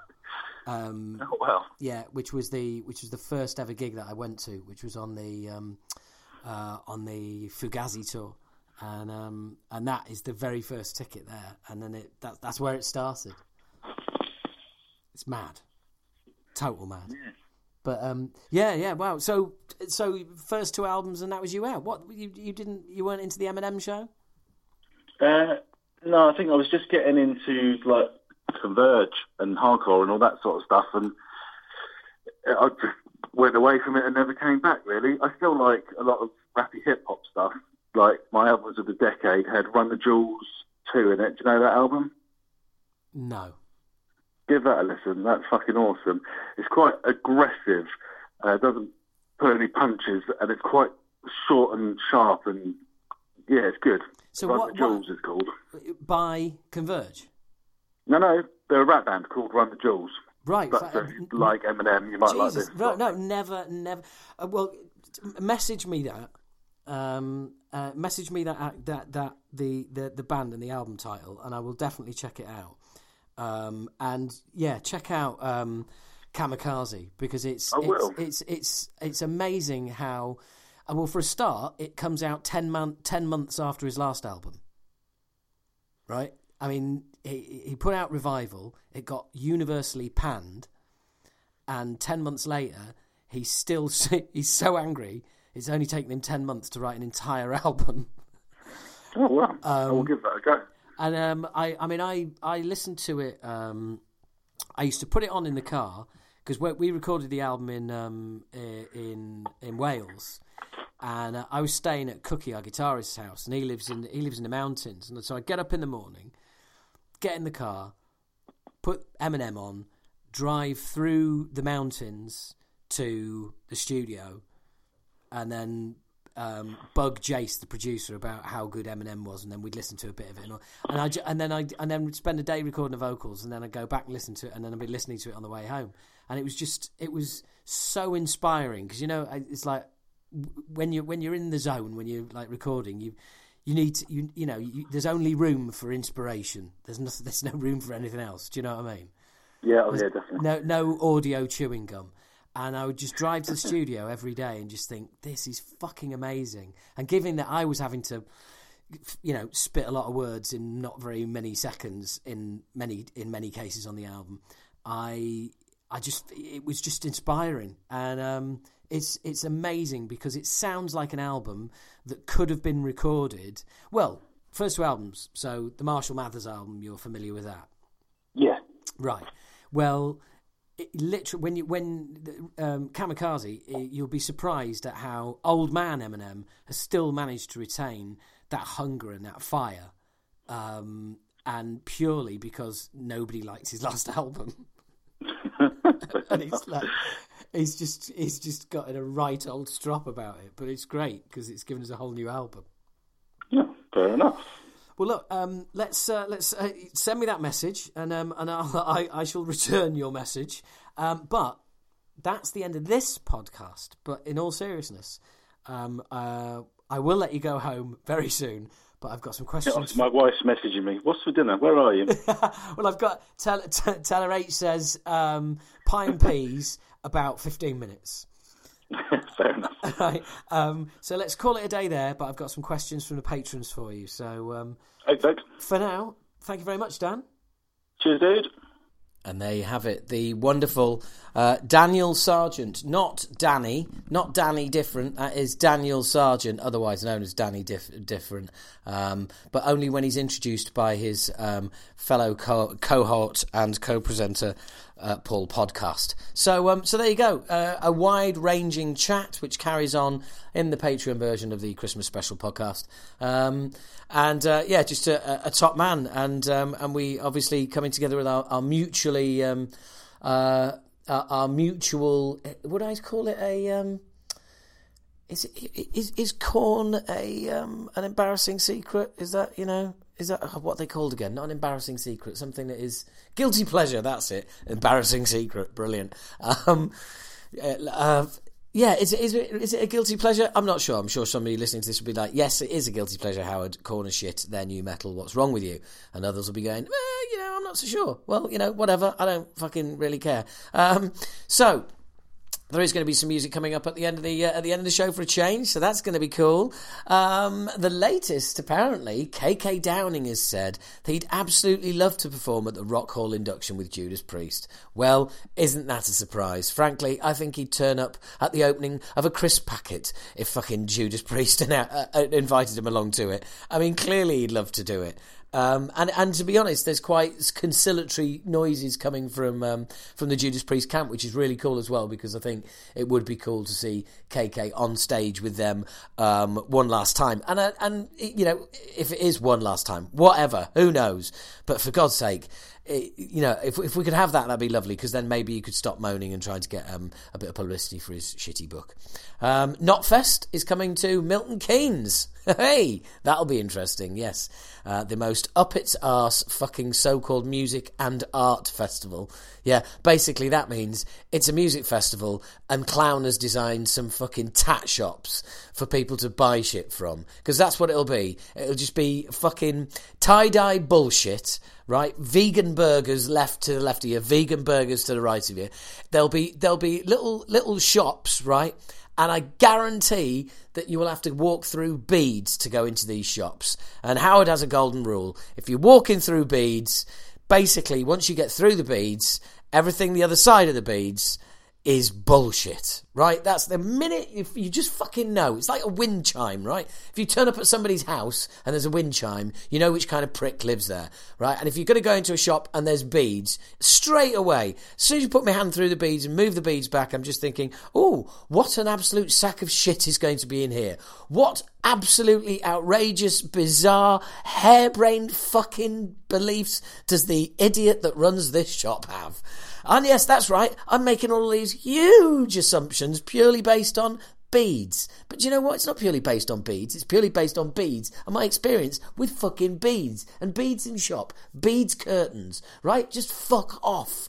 Always get some fucking free... You know, you literally walk in, the first thing that your eyes set on, that you might touch and think, oh, what's that useless piece of shit? And why is it so expensive? And all you've got to do is look at it. And these people in these shops have got, like, second sight when it comes to, like, your eyes just, like, hovering on something for just a little bit too long. And like the fucking shopkeeper from Mr. Ben, check those fucking street creds out, eh? How is that for your fucking social references? Bang up to date. Like the shopkeeper from Mr. Ben. Ping! They're stood right next to you. Just like, you know, I was looking at this and all of a sudden, oh, I can feel something in my presence. And you turn around and poof, there they are. Right fucking next to you. Hello, can I help? Do you like that? Oh, yes, my friend got that from Morocco. Yes, well, she got it from an ancient tribesman. No, fuck off. A, your friend doesn't exist. B, it's not Moroccan. C, it was clearly made in Eastern European caves by some poor fucking starving fucking Latvian child, and it's been shipped over here in a box for 20p. You bought about 100 of them, and you're selling them for £1,000 each. And the minute this really rare one that your friend found in fucking Morocco is sold, as soon as I'm down the street, you'll have another one that was fucking found by a friend from Morocco, you lying fucking cunt. I might have gone off on a bit of a tangent from fucking Knotfest. Do you know what? I was absolutely off it then, right? And totally in my own little world. And then suddenly, out the corner of my eye, saw my laptop. I kind of remembered what I'm doing and what I'm supposed to be doing. Anyway, what a dick. Okay, look, yeah, basically Knotfest is happening in Milton Keynes. And there's every chance that... System of a Down will be on there. Yeah, the world's best System of a Down covers band. And Serge Tankian says he is all for System of a Down putting out previously unreleased material. 2 words. I've actually written after that. These are my notes, right? I've copied that headline from Blabbermouth. And it says, Serge Tankian says he is all for System of a Down putting out previously unreleased material. And my notes underneath just say, lazy cunt. That pretty much, I think I've nailed that, to be honest. I don't think I've got anything further to add to that at all. And apparently Michael Sweet, came out and he was like, well, Stryper is the most logical choice for the opening slot on the Motley Crue tour with Def Leppard and Poison. Really, Michael? Because apparently God says it's Joan Jett, so go fuck yourself. No support slot for you. No, a desperate attempt to try and revive that flagging career of yours. It looks like you're just going to have to make do with thoughts and prayers like everybody else, because those boys are taking Joan Jett out on tour. So go fuck yourself. Right. It's time for my friends Gully and Joe. Done their podcast quite a few times, and as Gully called me out when I was on it last time, we've never been on yours. Or actually, it was more like, we've never been on fucking yours, like, so you fucking get it on that fucking podcast, you fucking cunts. So I thought, well, he asked so nicely, why not get them on? Here's my conversation with Gully and Joe from a few weeks ago. Okay, so welcome to Talking Bollocks for the first time, Gully and Joe from the Rock Show. Hello. Wow. I feel like we're blessed. How long has it fucking been, Howard? Like 5 years, and we've only just got on now. For fuck's sake. Yeah, but that's not strictly true. We came on before. We was on the Patreon episode. Yeah, but that's not. I'm not paying for that shit. I'm not listening to that. You don't pay for nothing, you tight cunt. I know exactly. Poor man. Well, I'm just gonna let you two get on with this. I'm just gonna sit here and record it. We've just been like to be honest, we're like a married couple anyway. We're just like minus the separation. We're having a long distance relationship at the moment, me and Joe, by the looks of it. How long have you two been doing the podcast? It's 5 years, isn't it? Halloween. It was 5 years on Halloween. Yeah, right. And it was a very long time, but right, we're not answering each other's sentences just yet, though. That's not happened. Well, well, fair enough. 5 years. I've put a little bit longer than that into the band, so you're lucky to be on here at all, you ungrateful couple of cunts. Well, that's fair, but like totally like you've been on our show about 19 fucking times. So, well, yeah, and you've deleted 18 of them, you useless twats. Yeah, well, it's one more, because we're going to get you to do something else when we finished on here, you cunt, so there. This is just complete abuse at the moment. That's great. Well, look, it's good to get you both on, because I kind of feel like people who run podcasts, often apart from myself, you kind of... You're always at the behest of your interviewees, and you're constantly asking them questions. But it's not often that you two get asked questions. So the first one, I haven't got any of this planned as usual, obviously, but I am interested. But I'm interested to know. You both said there 5 years, started on Halloween. What brought it about? I mean, firstly, how did you meet, and secondly, when did you both go, we should do a podcast? Some ginger guy who we know, who knew when I worked in Barclays in London, knew Joe, and Joe had the misfortune of playing in a band with him. I'm not saying that he's a bad drummer or not, and he's all right. He's just a drummer, and they're all fucking mental, to be honest. And I met him through that, and then I was doing a radio fucking course at the time, and I was in a radio station, so we decided to do that like a radio program at first, and then we progressed to going on the actual radio, and then we ended up talking utter fucking shite for the next fucking 4 or so years. That's my half anyway. Joe can probably tell it quite different. Excuse me, I was in a band with Rob for a little while. I was doing what I was doing anyway. I was writing reviews and interviewing bands for a couple of different websites. I met you, didn't I, at the Onslaught show? Yeah, Howard. Yeah, I remember that. And I think I just started doing the podcast then. That might have been, it was around that time. But Rob got in contact with me. He says, I know someone who wants to do a radio show and he needs a co-host. I know you were doing what you're doing. Do you want to put him in contact with me? It was pretty much one phone call, and that was it. We started doing like a radio show from Gully's living room. And we started doing an actual radio show, didn't we, at that radio station in Brentwood. And we were doing 2 shows a week, weren't we? We were doing our own one, plus that one. Then Gully had to move into London because he was living in Dagenham at the time. Shithole. And then, basically the show so much evolved. It was kind of adapted to our situation and surroundings, really. So what started off as a radio show became a podcast.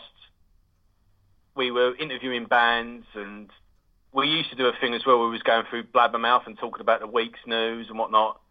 And then we stopped for a little while and then started again. And then we started doing where we're reviewing an album every show. And that started out, we kind of wanted to do like a less obvious album. So the first episode was Slayer's Divine Intervention, rather than doing, the main 3 or something like that. We'd do one that's slightly less spoken about. And then we started getting guests on sporadically, because we find when you get someone on to review an album, it's not so much like an interview. The conversation can kind of go anywhere, and that's what happens anyway. The premise of the show is we're reviewing an album track by track, but the conversation can go in any direction at any time, and there's no time limit on it. And it's just a sort of weekly release, really. You just get together with mates, have a drink and talk metal and talk, bollocks, basically. Hey. Yeah, pretty much. But it's one of them as well. We end up talking about random shit, which I find really amusing, and I'm normally the person driving the random shit boat to fucking shit stream. So it's always fun to not talk about stuff. And one thing I did get bored with doing the news at times was because it was just the same old, what's Corey Taylor said this week, or some other shit. Yeah. And it just got so fucking repetitive, and it just got on me tits in the end. I was just like, you know what? We need to do something else. And since I've been back up north, it's cold up north, I've found a new passion for it. And we've been doing regular shows every week because it's an enjoyable thing, and I'm not going to give it up for no fucker. So it's been really cool of late. That's really cool, and I know what you mean about when somebody's like on an album run or whatever. That's why I just try and steer away from that shit. And having, to be honest, having done all of that myself as an interviewee, you just, you know, you're hanging on for a question that is actually, you know, challenging or different or you know, or a new angle. So many people just trot out the same cliches and, you know, what was it like making the album? Oh, it was shit. Fucking next question. What, you know what I mean? Yeah. It's just like, fucking hell. It's like saying, you know, it's like saying to somebody, saying to somebody who's like, you know, who's a road mender and works in roadworks, you know, what's your favourite road to mend? It's like they're all the fucking same. Next question. You know, it's just like, you know, I think anything that kind of breaks the norm and challenges people is actually welcome, as opposed to, I think a lot of interviewers fall into the trap of, oh, I'll ask them some nice, easy questions. No, don't. Everyone does that, and they're not easy, they're boring. I've always tried to do research into the individual band or member that I'm interviewing and try and get sorry Joe, for them. Sorry, can I just stop you, Joe? What was that? Research? What's that? Yeah. Research. Joe does the research. Joe is the Bible of all things metal. I'm the person that unlocks what they actually are into, and we get them talking about that. I've noticed a lot of the time we'll have someone who's just like totally titty-lipped, and then within like 10 minutes I've worked out what they're into. And then they don't fucking shut up about it, and I really enjoyed that. That's something I really enjoy in interviews, is unlocking what they're into, because they might be in a band, but they might not give a fuck about music. And when you get them talking about something that they're passionate about, then everything else will come out, and it just seems like you're chatting to them, and that's how it should be. Yeah, I agree, and I think that's interesting. That's something I don't have, where the two of you work as a team, and you know, like you say, one of you's got the research, and one of you's just going to sort of do it on the fly, and I think that works really well. Well, yeah. I think it annoys me as well when I'm listening to an interview, when I do it myself now as well, and I'm listening to someone, I go, you don't know the first thing about this band, do you? It's obvious, and I think it's down to you to at least do a look into the background and at least know who you're talking to. You know, I think we got bored with the whole interviewing people we don't give a fuck about as well. Because if you notice that with the shows we've done over the last couple of years, we'll only have certain people on who actually have something fucking interesting to say, not just to come on and flog their own shit. Because it just gets a bit boring and tedious, and it's the same old. And you find interesting people, you stick with them, because that's why we have interesting people on, because it'd be fucking boring for us as well. 5 years in, we don't want to hear the same shite. Yes. Yeah. I know what you mean, and also I know what you mean there, Joe. I have done one interview, and I'm not going to say what. Actually, I may as well say which one it was. The two dudes who left Megadeth at the same time and then formed a new band. I can't even remember the name of the band. Fuck, we talked to them as well. Defiance, is that yes, it? Yeah. I talked to the guitarist one, and that's it. Yeah, me too. And about. And I asked some shit question. I said something like, you know, like, oh, you know, sort of when's the album out, and it had been out for 2 weeks or something like that. And I was like, oh, fuck it. That's good. I know. I just thought, and I thought what you said there, Joe. Like, people will be listening to this going, "You are such a twat," and they'd be right. You know what I mean? Sometimes you just got to hold your hands up. And I remember that interview, and I'm thinking, I really don't want to feel like that again. So I do. I mean, as much as I joke about it, I do research. But sometimes I deliberately won't do research, because I think it's. I mean, it's the most recent example would be Zan from the Lounge Kittens, who I interviewed 4 years ago, and they were just starting to break and make and do really crazy things. I remember that one. Yeah. Yeah, and then 4 years later, I'm interviewing her, and it's all gone nuts up. Well, not nuts up, but they've decided to quit. And I tweeted her and said, I got in touch with her, private messaging on Twitter, and I said, like, you know, do you want to come back on the show? And she was like, she goes, yeah, but, you know, it's kind of not ideal timing. as I'm sure you've seen. So I then had to go and look at the news, and straight away I saw, saying that they decided to call it day, and I instantly stopped reading. And they did loads of stuff. They did a Q&A on their Facebook page, and I didn't look at that or any of that. And I messaged her back and just said, like, well, actually, for me, I think that's perfect timing, because there's actually a lot to, I hate this word, unpack here. So I stayed away. I stayed away. You sound so radio there. I know. But she's great value. But I didn't. Like Dale Winton. Yeah, I know. But I didn't want to. He's great value too. I didn't want to know any of the background as to how they'd come about, because I just wanted to have a chat that started with, so, how's this happened? And so we can go on that winding journey and have a conversation, and it not just be question, answer. Yeah, no, it's you have to take it case by case, don't you? Sometimes it is easy to go in blind, and other times, it's up to you, really. What's that guy's name, Joe? The wrestler we interviewed. He's not a wrestler. He just was sounding like a wrestler. I think that's probably our worst interview ever. That was Des from Devil Driver. Oh my God! It was like doing a wrestling promo. I'm gonna go out there, brother. I was just like, what the fuck, man? He wasn't like that before he started, and then he just hulked himself up or some shit. And it was just terrible. You wouldn't know from our reactions. We would just message each other. So I was like, going, what the fuck is this guy doing? It's just, Jesus Christ. We weren't even a good band anyway. Fuck's sake. Yeah, no, well, look, to be honest, I had the exact opposite experience with Des. I interviewed him, and he was on his mobile in the car with his wife, and they were out, and it was a beautiful day, and they were out shopping, and then they were going to go and pick up the kids, and so I got relaxed Des, not on the clock Des, not trying to sell me anything Des, and it was really cool and relaxed. And he as soon as he found out I was a comedian, he started asking me questions, and I had such a different experience. But you may have got fourth interview of the day, whereas I just got like Des the husband and father as opposed to Des the front man of Devil Driver. Yeah, I mean he was all right. He wasn't like bad mannered or anything. It wasn't. It was just amusing. It was like it was just so funny. Like, I know what you mean. It was. Sorry, go on.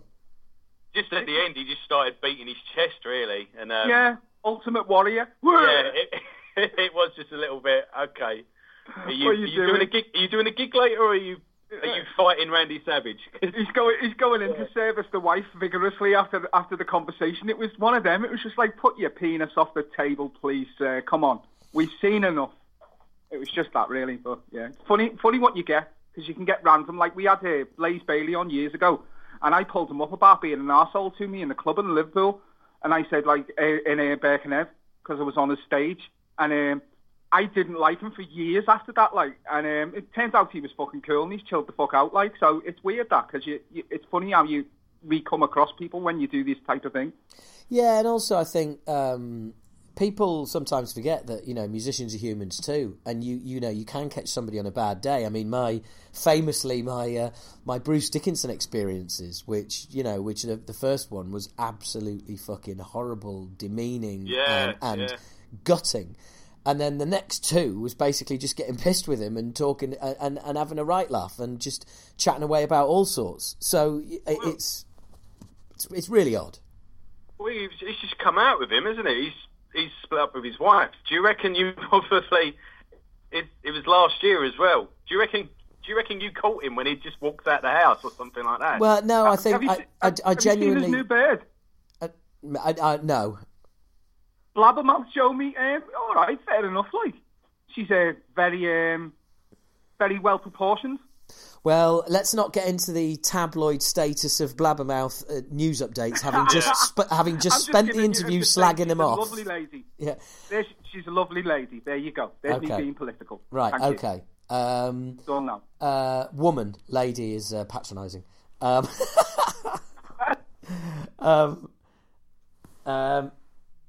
for fuck. Sorry, guys, you still there? Right, sorry, hang on. Are you there? No, right, no, sorry. I'm going to have to reattach you to my my speaker. Sorry, I got a phone call coming in, and it's taken priority off. So hang on a second. This is fucking great podcast. Hello, listeners. This is a technical interview. Sorry, a technical intermission.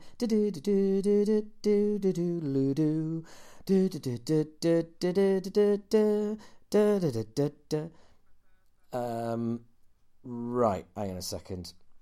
About 12 as well. Hey, guys, you're back, guys. You're back. Hello. Yeah, hello. Go ahead. Right, you're back. Sorry. Yeah. So what I was saying was we were talking about your bad experience with Bruce, but it's coming out recently that Bruce had recently gone through a divorce and split up with his wife in 2018. And I've just speculated, do you think you caught him around that time? Well, yeah, look, maybe not. There, you know, I have been told that he doesn't like being approached by fans or any of that in his local pub, which I get from an individual point of view, but by the same token, how is any Iron Maiden fan supposed to know that they're in Bruce Dickinson's local and that he doesn't like being approached in his local? He could have just, yeah, that was weird. He could have just brushed you off. He could have just gone, all right, yeah, nice one, mate, cheers, and cut you off. Like, he could have, and you would have took the hint, you know. Well, like I said at the time, he would have been able to get rid of me quicker by being polite than how he did. Yeah. But anyway, moving on from Bruce. It worked out all right anyway, because you still got to get pissed with him twice afterwards. I'd love that. Yeah, exactly. And I mean, you know, it amazes me when I see, you know, when I put a Facebook post and I said, oh, you know, I've just spent 2 hours getting pissed with Bruce Dickinson. Oops, you know, and the amount of people that I know in bands and are in bands are a lot bigger than mine and all the rest of it, and you know, and they're all posting going, oh, dead jealous, and some were messaging me wanting like more information about it and stuff like that, and I'm like, yeah, but you're in this huge band, and it's like, do you know what I mean? It's just like, I suppose, yeah, the fact that I live X miles from that pub and you know, I've got to hang out with him a couple of times, and it wasn't just hanging out with him; it was hanging out with him with mates that he's known for years, his pub friends, and I know them. Yeah. I know them having been doing the pub quiz in that pub, so we'd all hang out and chat, and then he just came and joined the conversation one time, and I was like, it genuinely took 10 seconds to sort of drop that it was Bruce Dickinson, because he was just like, he just had a little jacket on, he had a baseball cap on, he was in my peripheral vision to my left, and I heard this voice kept chipping in, and I just sort of like looked at my peripheral vision, it's like somebody else is joining the conversation. About 10 seconds later, I just very quietly did a double take, and just in my head I was going, it's Bruce, try not to react, don't be a dick. The thing is though, the bigger bands I've found are more approachable, where the little bands are full of pricks at times because they're young and they haven't got their shit together. But like most of the time, we've done worse with the little bands who just they think they're the shit and they're just young. Well, but, like, anyone who's been in anyone half decent, they've normally been quite cool. You get the occasional knob, but that's just life, isn't it? Well, I apply the A to Z theory on this, which is A-list celebs are comfortable with who they are, they know who they are, and hence, you know, they're easy to deal with. And your Z-list celebrities are comfortable with who they are, they know who they are, and they're comfortable with it. It's the people in between who are struggling to give the image that they're bigger than they are. They are the ones who are, you know, who are harder to deal with. And funnily enough, from a comedy point of view, the best audiences are either working class or upper class.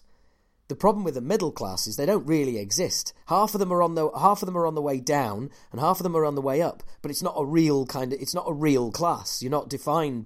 You know, you're not defined like you are as lower class, as a working class or upper class. So upper class are comfortable with who they are, and they know who they are, and working class are comfortable with who they are and know who they are. And people in the middle look at each other like, oh, are we allowed to laugh at that? Was that potentially sexist? Was it potentially racist? Oh, there's another joke gone. Are we allowed to laugh at that? And they're just, you know, they're idiots. I dread doing the middle class home counties gigs because they sit there smiling totally, and they don't know whether to laugh or not because they don't really know who they are or where they exist in society. They're the ones fucking it up for everyone as well, aren't they? It's the great undecided. That's what it is. There's a lot of that. I'm where I am now. It's a working class background, and it's probably done me a lot of good in the job place and working and generally talking to people, because everybody fucking talks loads in Liverpool, and you've got to talk louder to be noticed. So it's helped me in the years coming from where I came from to do all the things I've done over the few years I was up in the south, and now being back home in Liverpool. It's before. In fact, I'll even go even further than that. It was heavy metal and rock music that brought out the personality in me, because you can't really be a quiet lad with a bunch of fucking pissed up fucking hippies listening to Slayer. You can't, because you'd just be sat there fucking talking to no one. So I think in a lot of ways, music has always been a constant provider for me, and emotionally, and also in doing stuff that I love. So yeah, I suppose that's a little bit where I came from. I must admit, Gully, you've surprised me there. That you consider yourself working class. I always had you down as landed gentry. Really, I drink wine, but that's not through choice. And I don't hold my pinky finger up. But yeah, I'm definitely working class. Working class. Yeah, I mean, without wanting to sort of like, you know, I think I've derailed this into a class discussion. You know, let's get back to bands. The point I was making is that, you know, your bands at the bottom know who they are, your bands at the top know who they are, and it tends to be the bands in the middle who desperately want to get to the top, and they think the way of getting to the top is pretending they're already at the top, and they're not, so they don't know how to act. They think that acting like they're bigger than they are, and better than they are, and better than you, and bigger, and it's like, no, you don't get it. In fact, I'll give you a prime example to like your Blaze Bayley story, Gully. In comedy, I met Frank Skinner when he was you know, he in the early days when he was breaking it on TV, and he was really successful, but he wasn't there yet, and he was a complete arsehole to me, and he had a minder with him as well, which he didn't need. You're a comedian, mate, and he was an arsehole to me. And then about 15 years later, I ended up on a bill with him again. And funnily enough, it was the very, very first time I ever did Keith Platt. And I was chatting to him after he'd done his set. And he went, he went, were you on tonight? I went, yeah, I was on before you. And he just looked at me and went, you were the old man? I was like, yeah, and he goes, oh, fucking hell, mate, that was brilliant. Oh, I really like that. I mean, you're clearly experienced. You've done that. What a lovely guy. It was literally, we had a similar conversation to the one we'd had 15 years previously, and it was like speaking to two different people. He was so nice, so encouraging, and so warm and friendly. And that's because he'd got to where he was going. He'd found security in himself. Do you know what I mean? And it was like, wouldn't he been back on the Source when you first met him? No. Maybe or maybe not, but he certainly wasn't pissed. He was performing, yeah, and he wasn't drunk, and he wasn't anywhere near the bar. Yeah, but yeah, it was like night and day, absolute night and day. And I think, you know, bands are no different. And like I said, you know, we bands are humans too, and sometimes you just get people on a funny day. Yeah, that's true. Yeah. We'll normally, if you're under 15 minutes with us, then you're shite.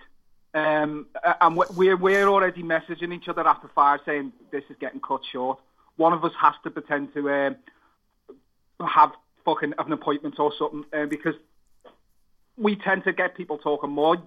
Howard, you're the perfect example. How many times have we just sat there for hours after we've even finished recording, and then you flog it on fucking Patreon? Yeah,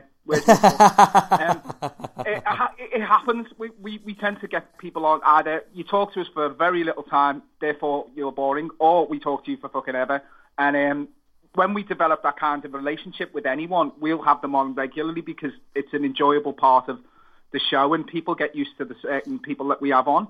And anyone who's been on, we've had your drummer on fucking loads from Acid Rain as well. He's only been on twice, hasn't he, or 3 times? You're still winning, but we've only been on here once now, so I'm tallying this up, and I'll constantly remind you from. Brilliant. Well, let me know when you get on his podcast. Yeah, well, I'll tell him to fucking do one. Can drummers even operate computers though? I'm taking the 5th on that one.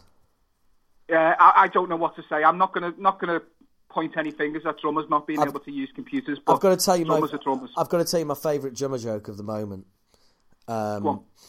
ISIS have released a statement saying that they've taken 52 drummers hostage, and unless their demands are met, they're going to release one an hour.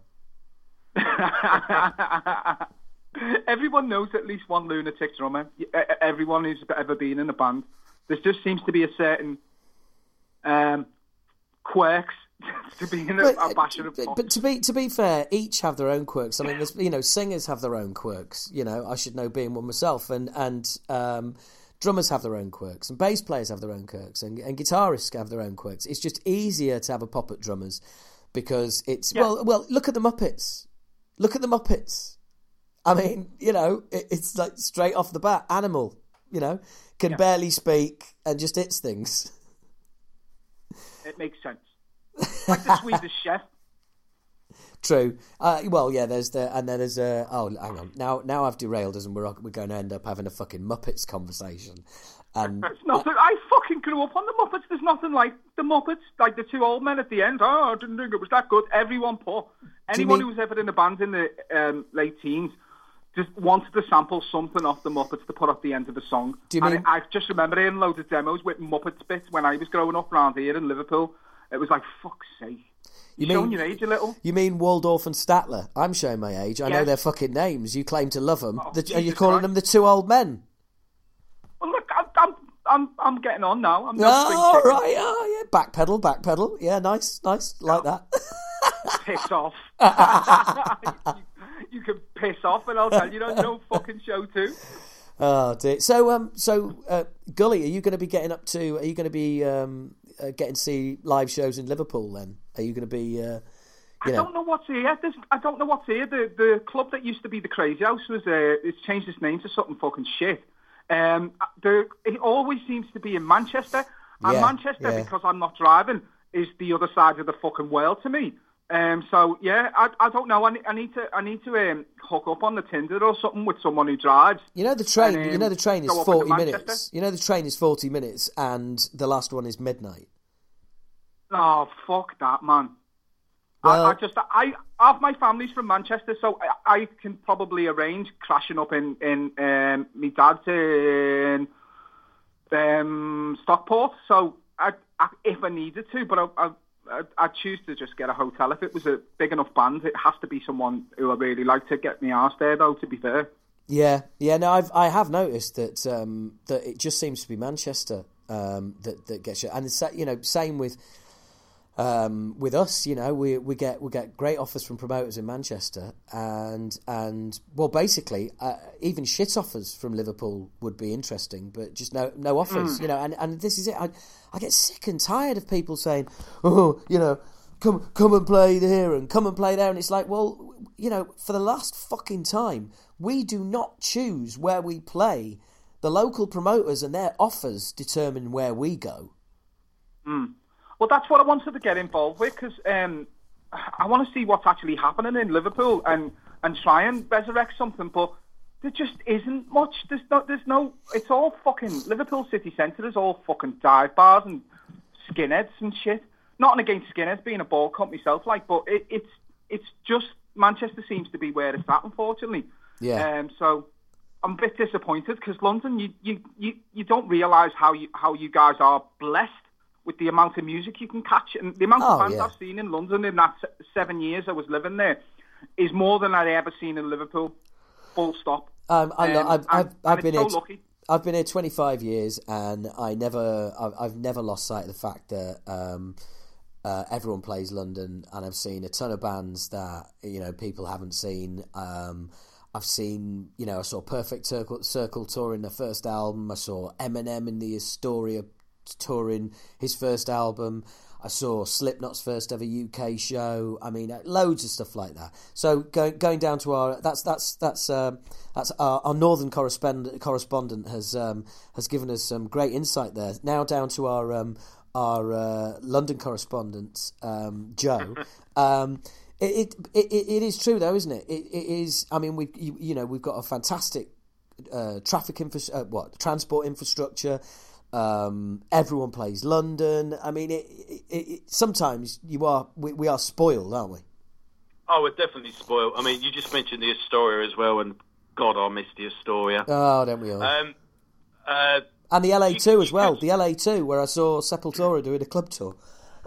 Oh, both. Yeah, you got both, didn't you? Yeah, one was upstairs, one was downstairs. But you could go to a gig every night, couldn't you, in London? Oh, well, if you remember the time you two came to see us when we were supporting Zentrix on our comeback tour, and I mean that night alone, there was Paradise Lost over the other side of the city, and an Annihilator were playing up the road.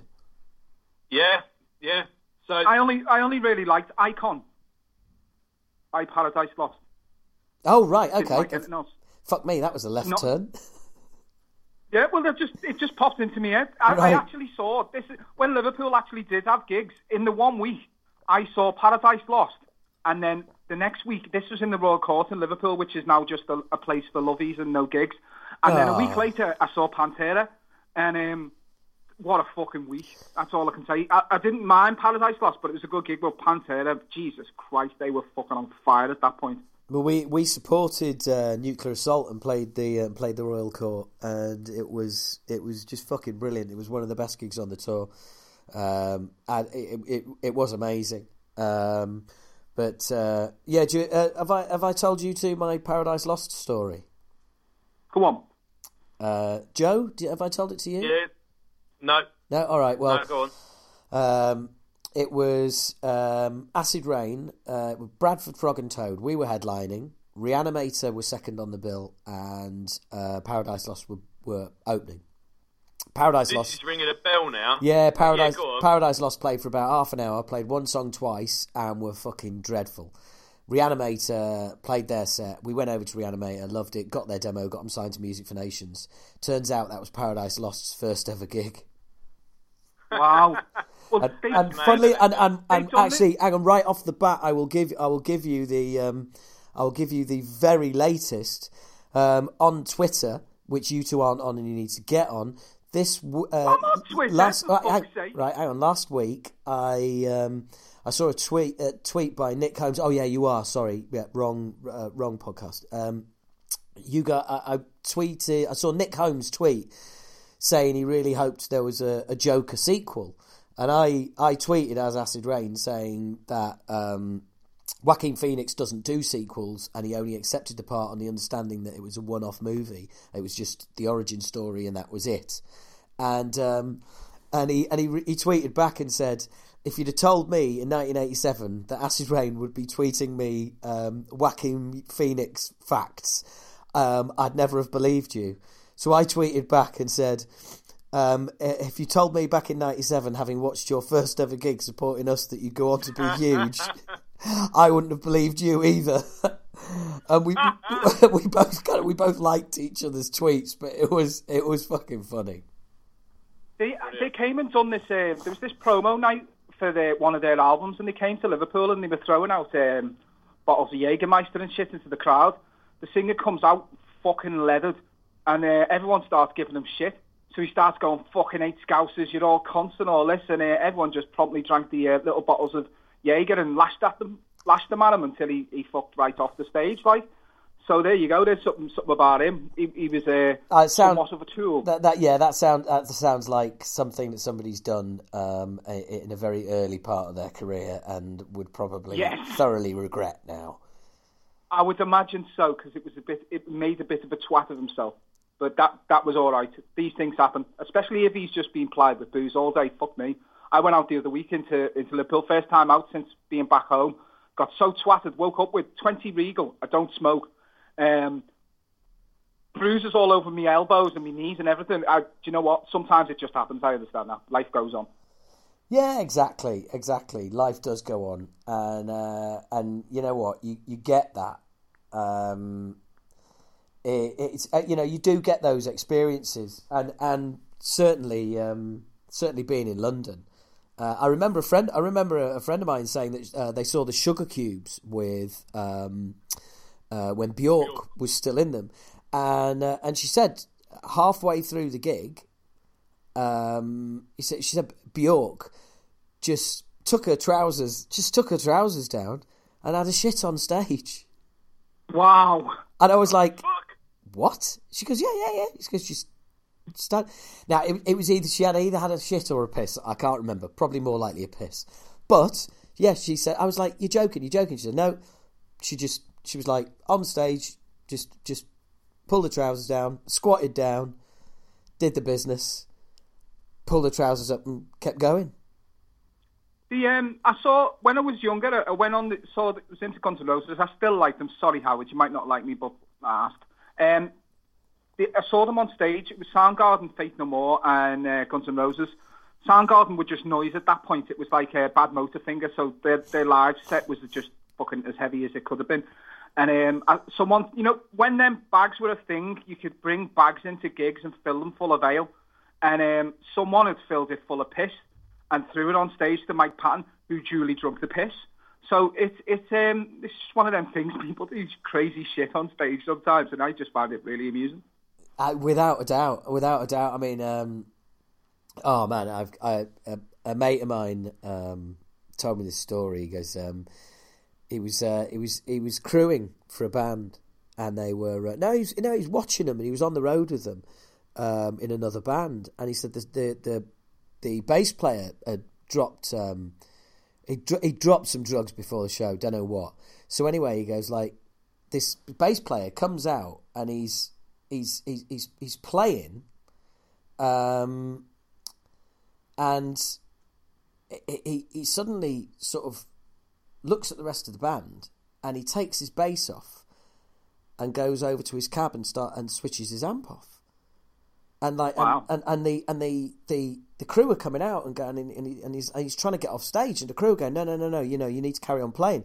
So switch his gear back on, put the bass on him, and he's like, plays about half a song and then looks at the rest of the band again and takes the bass off again, leans it against the cab, switches it off.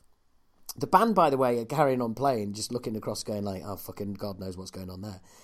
He said he comes off stage, stands side stage next to my mate, starts watching the band, and he's nudging my mate, going, "This lot are all right, aren't they? They're really good." Drugs make you do crazy shit, man. Honestly. Exactly, and he never went back on. He watched the rest of the gig side stage, like with just no bass playing. The rest of the band, and obviously, I mean, like basically, this guy was not in the band by the end of the tour, unsurprisingly. I can imagine that. But it was just unbelievable. He said like everybody was just fucking pissing themselves, and he was just oblivious to what they were laughing at, and just stood there and like, occasionally he was just turning around to people and like going like. And he was like headbanging along and stuff and going like, fucking hell, these guys are really rocking out.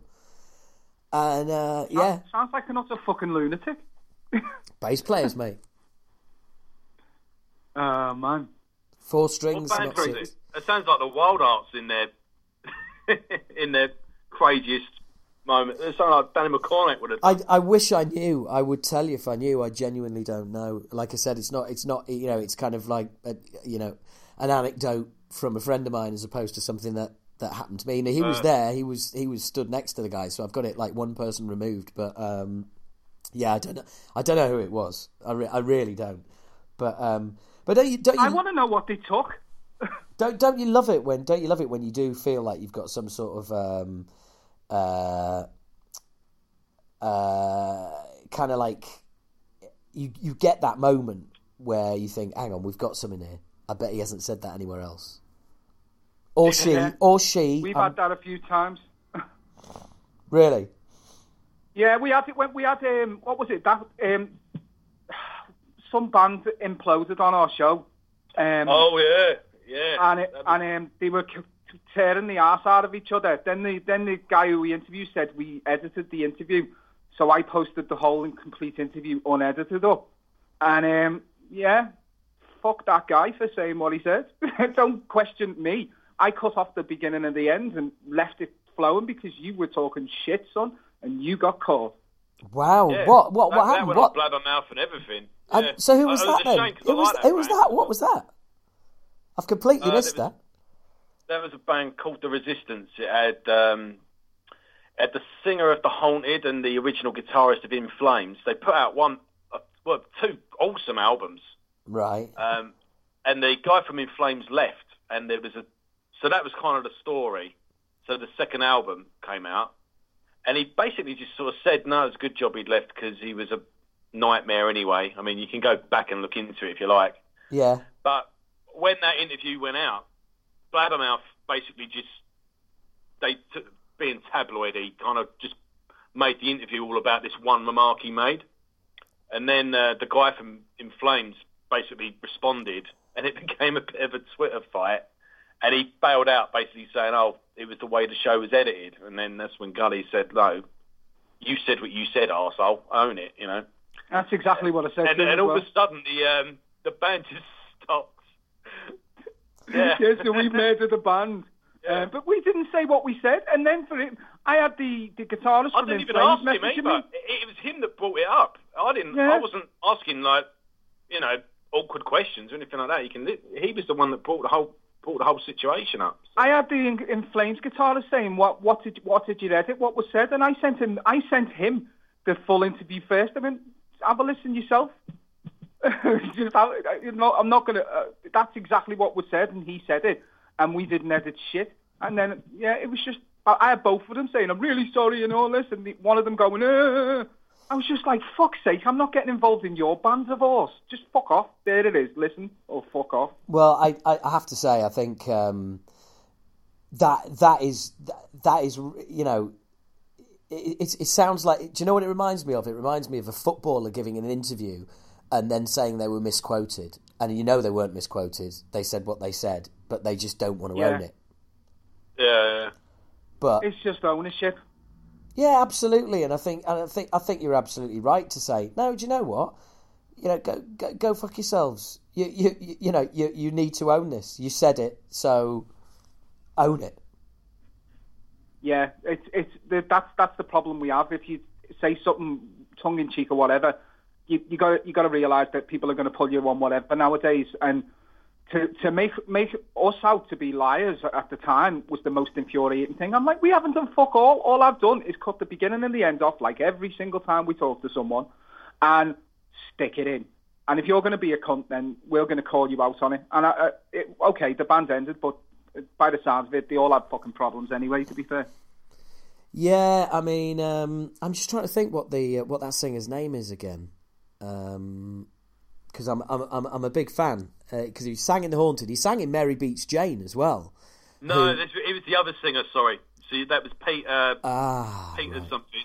This one was Marco. Pete Sandoval, wasn't it? Pete Sandoval, who I'm a big fan of. I like the later Haunted albums. I really like Verses. I like some of that later stuff. And I liked Mary Beats Jane he was in. So is it someone, Marco Arrow or something? Yeah, he did Haunted, Made Me Do It, and One Kill Wonder. Yeah. He then did this band called The Resistance, did two awesome albums. Think Hatebreed playing death metal. Oh Christ, that sounds horrible. think death metal, but just with a punky, sort of straightforward edge. And that's Hatebreed. I just can't get on with a Hatebreed. I really can't. No. I don't know. You know that basic hardcore structure, though. Yes. Yeah. Right. Very simple, catchy riffs, basic sort of hardcore structure, but death metal. And the first album was just like half hour of just balls to the wall, and then the second album was sort of the same. Think of that, that Swedish sort of chainsaw guitar tone. Oh God! And, do you know what, Joe? You're doing a brilliant job of putting me off this. I cannot stand. anyway, I cannot really stand need to that. hear it. I cannot stand that Scandinavian He guitar rejoined solo. Haunted afterwards anyway, so the second album kind of made redundant. It was shit, and so was the band. Well, You probably haven't even listened to them. I did because I had to for the editing. I had to listen to one of the songs. Okay. So one was enough. Thank you very much. Yeah. ding ding to a neutral would- corner, please. No, we're always like this. We it's just one of them. I'll start on anyone. I'm not really bothered. Yeah, you guys have. Are you still going to be? Are you still going to be getting you're still going to be getting people on? You're still getting interviews on? Because I know 2 a week is that's a fucking vicious schedule you've got there. Oh, that's what it was to begin with. Now it's sort of one a week. Once a week. But we are getting loads of people on for Christmas. Who we've had on in the past, and when we finish. Oh, I saw that. Yes. We're getting you on for 5 minutes to talk about stuff after this. Right. Well, in which case, I'll get you on for my patrons as well. And there's a couple of questions that I'm going to be asking everybody because this is going to be the Christmas special. Cool. And I'm trying to get people on who run podcasts. So I'm getting you guys on. I'm getting Paul and Dan from Different Times podcast. I'm going to get No Friender on from the No Friender podcast. And fuck it, I'll get Godless on as well, despite the fact he's not a podcaster anymore. But he's resident guest, so I may as well get him on again.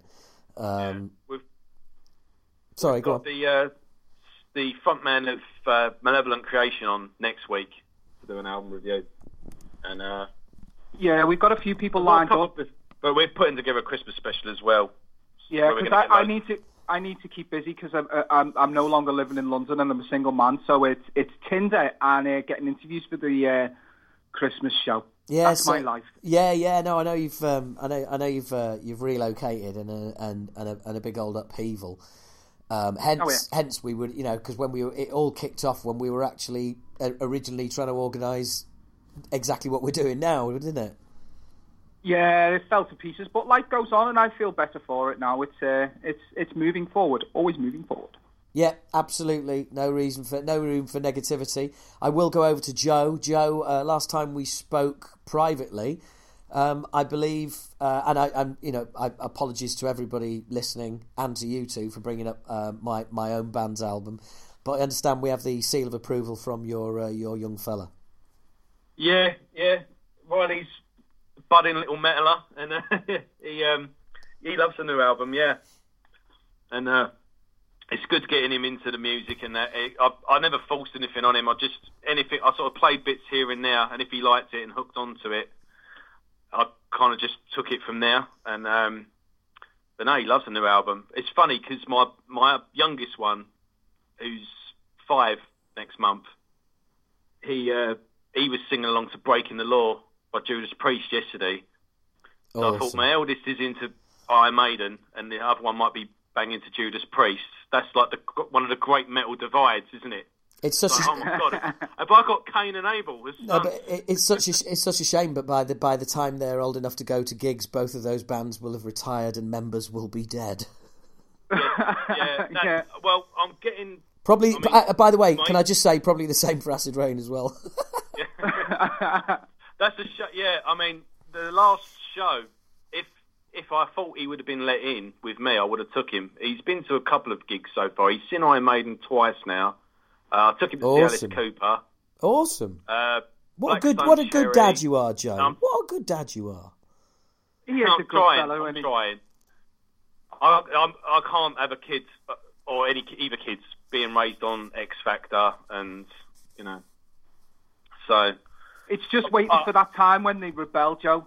Yeah, he might rebel and just go, right, I'm going to listen to, well, I dread to think what's coming out in 10 years, but... More auto-tune shit. I grew up with my dad's stereo with the headphones going through his records, so, hopefully I'll have the same thing with my boys. Yeah, it's such a wider musical landscape now with internet access and every band's back catalogue being available at a click. And I know my best mate His two boys were into metal as they were growing up because, like, their dad was, and one of them still is, and one of them has gone off and he's more into his grime and garage. But as you know, his dad said to me, he said, "Look, he is really passionate about it. He knows all about the artists, about the various beefs going on, and he's a student of the genres." And he goes, "Do you know what? That'll do for me. The fact that he is that passionate about it, that he is, you know, he's just as passionate as I am about metal, about different genres." And he said that's fine. That is absolutely fine. And then, as kids do, completely surprised us both by turning round and wanting to come and see the Descendants with us. And he was like, he was like, what are you talking about? I thought, you know, you were into grime and garage and all that these days. He goes, yeah, but the Descendants. Yeah, no, it's good, man. Like I say as well, when I listen to all sorts of music, like everyone does. But when people go, but why have you concentrated on that? It's like, well, you could be a rugby player and still watch cricket and football and watch any other different type of sport. But the one you play is the one you play, you know. Yeah, I think if you can bring out a passion in any form of music, no matter if you hate it or not, music is a very good way of expressing things you can't normally say. If you're going through a tough time, I'm going to stand back to myself.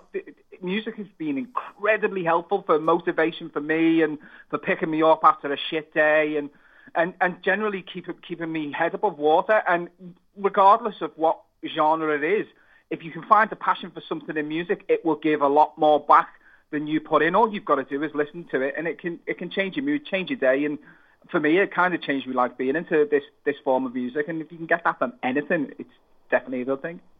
I couldn't agree more. I mean, talk about life changing. I mean, you know, fuck me, what would I have done if I hadn't started? You know, started a band and ended up where I am. And I think you know, it's fucking changed my life. And I think that's why last week when Martin Hooker passed away, it absolutely cut me off at the knees. I didn't know what to do with myself.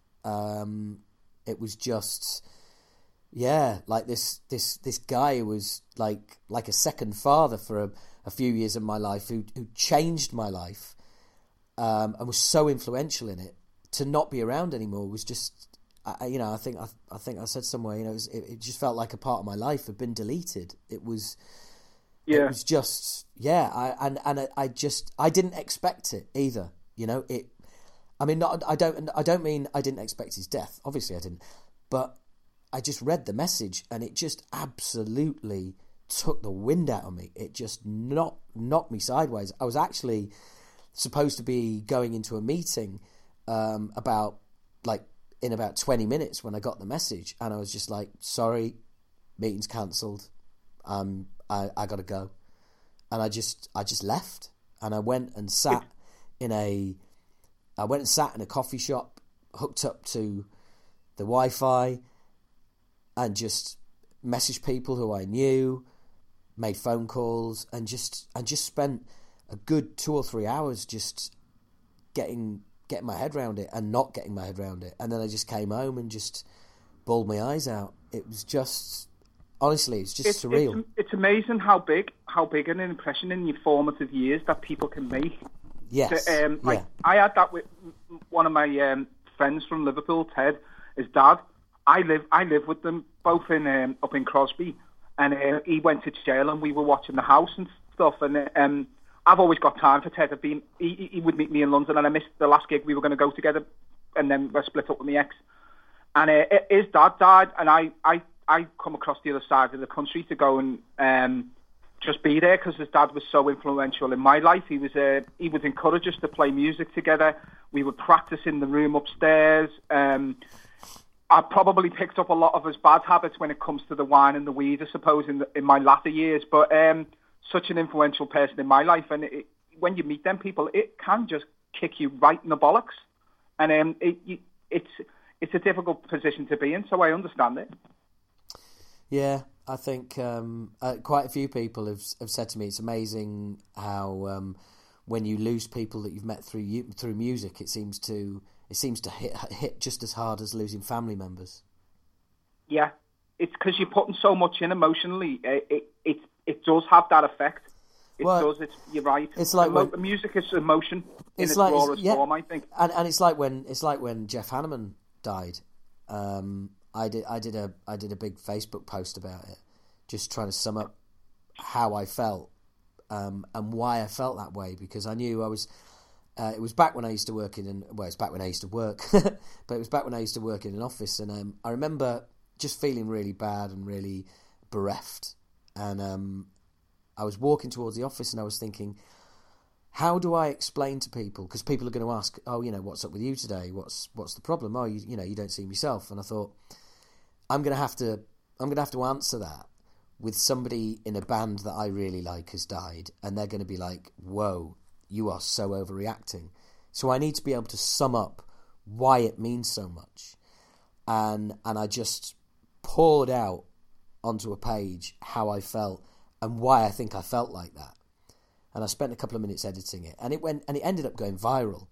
I mean, I couldn't believe where it went to and where it reached. And I think that's because what I was saying kind of spoke to how a lot of people were feeling, but they couldn't put a finger on it. Yeah. It's like what it's like when somehow it's like, I'm sure there was a lot of people out there who were like, wow, Jeff Hanneman's died, and I feel really bad. I shouldn't feel really bad. He was just a guitarist in a band. And I think if you're lucky enough to be able to sum your emotions up into words and put them out there, sometimes other people will go, oh shit, that's why I'm feeling like I feel. You know what I mean? I think boiling it down to I don't know, I seem to be quite apt at boiling things down to it's bare minimal at times. I've always had that ability, and emotions are the hardest thing to put down anywhere, whether it be on paper or on fucking shit book. And it's difficult to get it out, but I seem to have, over the years, got better at that, which is really helpful in what we do, which is talk shite about music in general and talk to cool people. And life experiences give you that, and it's something to hold on to and something to keep on doing. Just keep being yourself, and everything will work out, I feel. Well, and that's a very good point. And speaking of which, Joe, I'm going to ask this question to you and to you, Gully, but Joe, I want you to answer this first. Has there ever been an interviewee that you've really wanted to get on, and Gully has said, look, nah, or you can do it on your own. I'm not doing that. And Gully, I'll ask you the same question, but Joe first. I don't think so. No, not one that he's going to go ahead, do it on your own. I might, not off the top of my head anyway. There is something. I mean, I've interviewed bands on my own, and I do them with Gully, and it is a very different.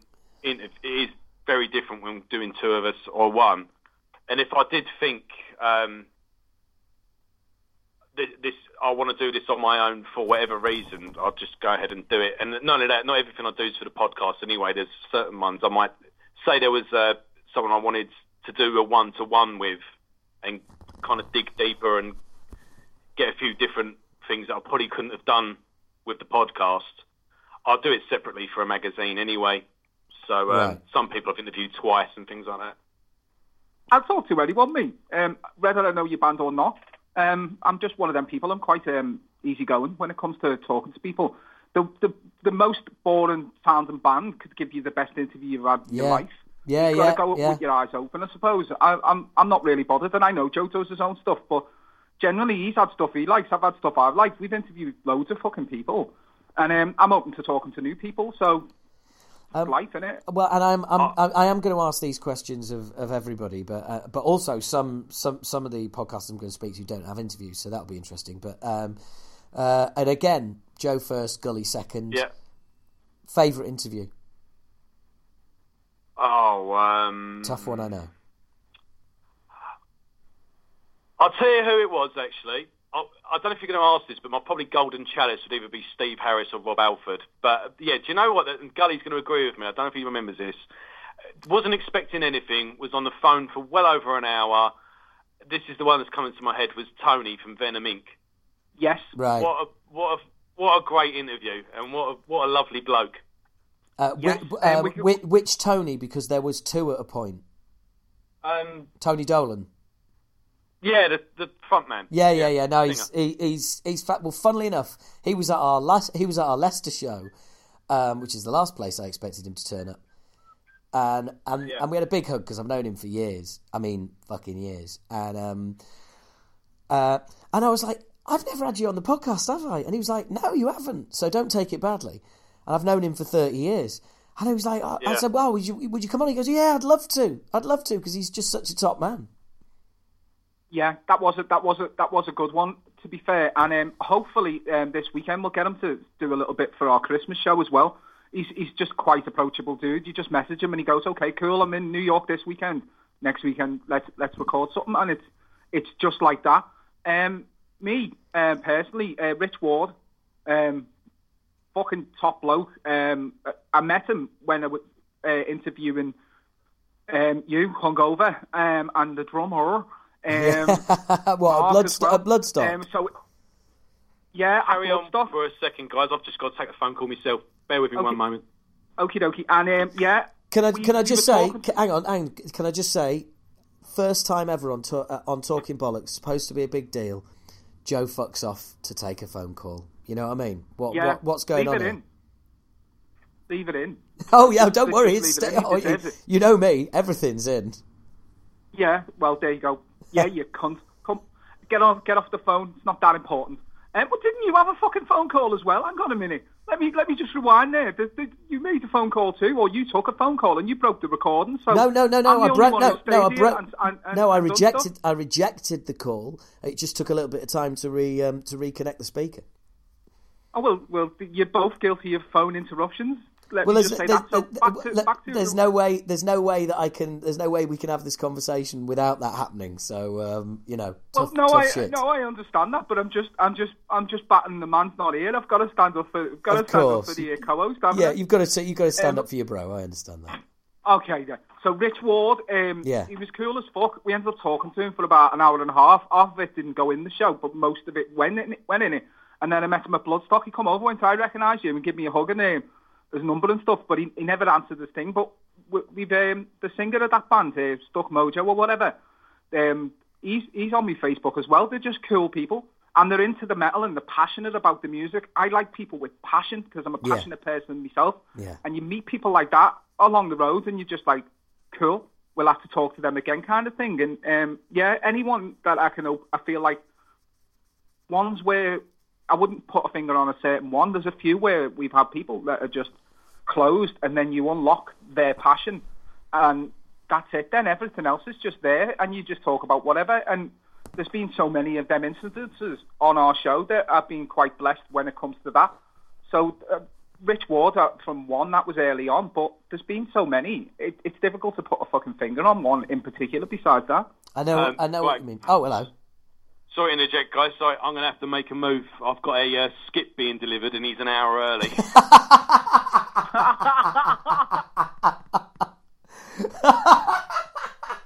Brilliant. So you're going to have to skip off, are you? Yeah. I'm spinning about fucking 5 plates at once today, as it is, and I've got a load of work going on in my house, and. Yeah, I was going to skip it. Okay, I tell you what, guys. Let's leave it there, and I'll do the Patreon bit another time, and I'll either do it individually with you or both together. It might even be individually, and that'll give me a chance to let the patrons have a chance to rack up some questions as well. Okay, we're recording Saturday anyway, so we can do it. Yeah. Cool. Yeah, I should be around I should be around on Saturday. So just let me know when. Yeah, we'll also get you to do our what's been your albums of this year bollocks to put on as well. And cool. I'm talking to your drummer Mark in the week, probably individually, because that's what we're doing as well. We're splitting off the interviews for the Christmas special when we're available. So I've got a few lined up. So you're more than welcome to come on for the millionth and fucking one time. Brilliant. All right, okay, guys. Well, let's speak later in the week, and we'll do all of that stuff. But in the meantime, thanks a lot for your time, boys, and it's good to have you on at last. No worries, Howard. Thanks for having us, man. Always a pleasure, mate. Take care, Howard. I'll speak to you soon, mate. Good luck with the skip, dude. Skip, motherfucker. Cheers, guys. Bye. See you later. And there you go. Good old chat with my friends Gully and Joe, covering all sorts of topics, which again also continues in the Patreon version of the podcast. So, yeah, speaking of which, I suppose I haven't done one. Patreon, get there if you would. Patreon.com/Howard H. Smith, $5 a month, $6 including tax. Not a lot of money. You get a load of exclusive content, loads of exclusive behind-the-scenes Acid Rain stuff. You also get your own Bolocast. You get this podcast before everybody else. Podcast, Bolocast, call it what you want. You get it before everybody else as soon as it's recorded. You also get to ask your own questions. It's all great. If you want to support, that'd be great. That's all I'm going to do because it's Christmas and I want to leave you alone because everybody else is trying to sell you everything as it is. So, this is the end of part 1. All there is to do is to mention that Back in Black has now been certified 25 times platinum in the US. What an amazing fucking stat that is. Just thought I would throw it out there. So yeah, 2 hours and 40 minutes of fat content for you guys. Hope your Christmas is not too painful. Hope you're enjoying it. Hope there haven't been too many family rows. Hope you haven't kissed anybody you shouldn't have done. Hope you haven't tried to shag anyone's dog. I don't know where that's come from. Hope you are all enjoying yourselves. I know I will be. It's just before the Christmas break at the moment when I'm recording this, but the winter sun is breaking through the clouds, casting its shadow across the window of my balcony, and I just think, wow, it's this time of year again. What a time of year it is. It's Christmas time. No, don't worry, I'm not going to start doing that shit again. Look, just to say, it's been fun having you along. Going to speak to you again between Christmas and New Year with the next part of the podcast, because I do like to look after you over Christmas, because I know it's important to have something to listen to other than your fucking relatives and all of the shit TV. So anyway, wherever you are, however you celebrate this current time of year, this festive season, or if you don't celebrate it, I mean, I'm an atheist, I don't celebrate it, but I do celebrate family, booze and presents. So there you go. That's what it's all about for me. Family, booze and presents. Yep, bring it back down to the basics. About as spiritual as a fucking lump of wood I am. That is it. It's just down to family, presents, and booze. So there you go. Have a wonderful Christmas period, and I will speak to you all between Christmas and New Year with a second part of the podcast that will have a certain Cancer Dan on it, who's going to come on and give us an update, which is really, really cool. We'll also have No Friender on it. And it will also have Godless on it, and I haven't recorded that interview yet. I'm going to record it in a couple of days. So, actually tomorrow. So I'll get his ass on the show, and we'll get this all sorted out, and we'll have a 2-part fucking extravaganza for you all. So, to play us out is a band called, I'm going to mess this up, I think it's Elryyan, or Elryyan, Elyrean. The album is Blacken the Sun.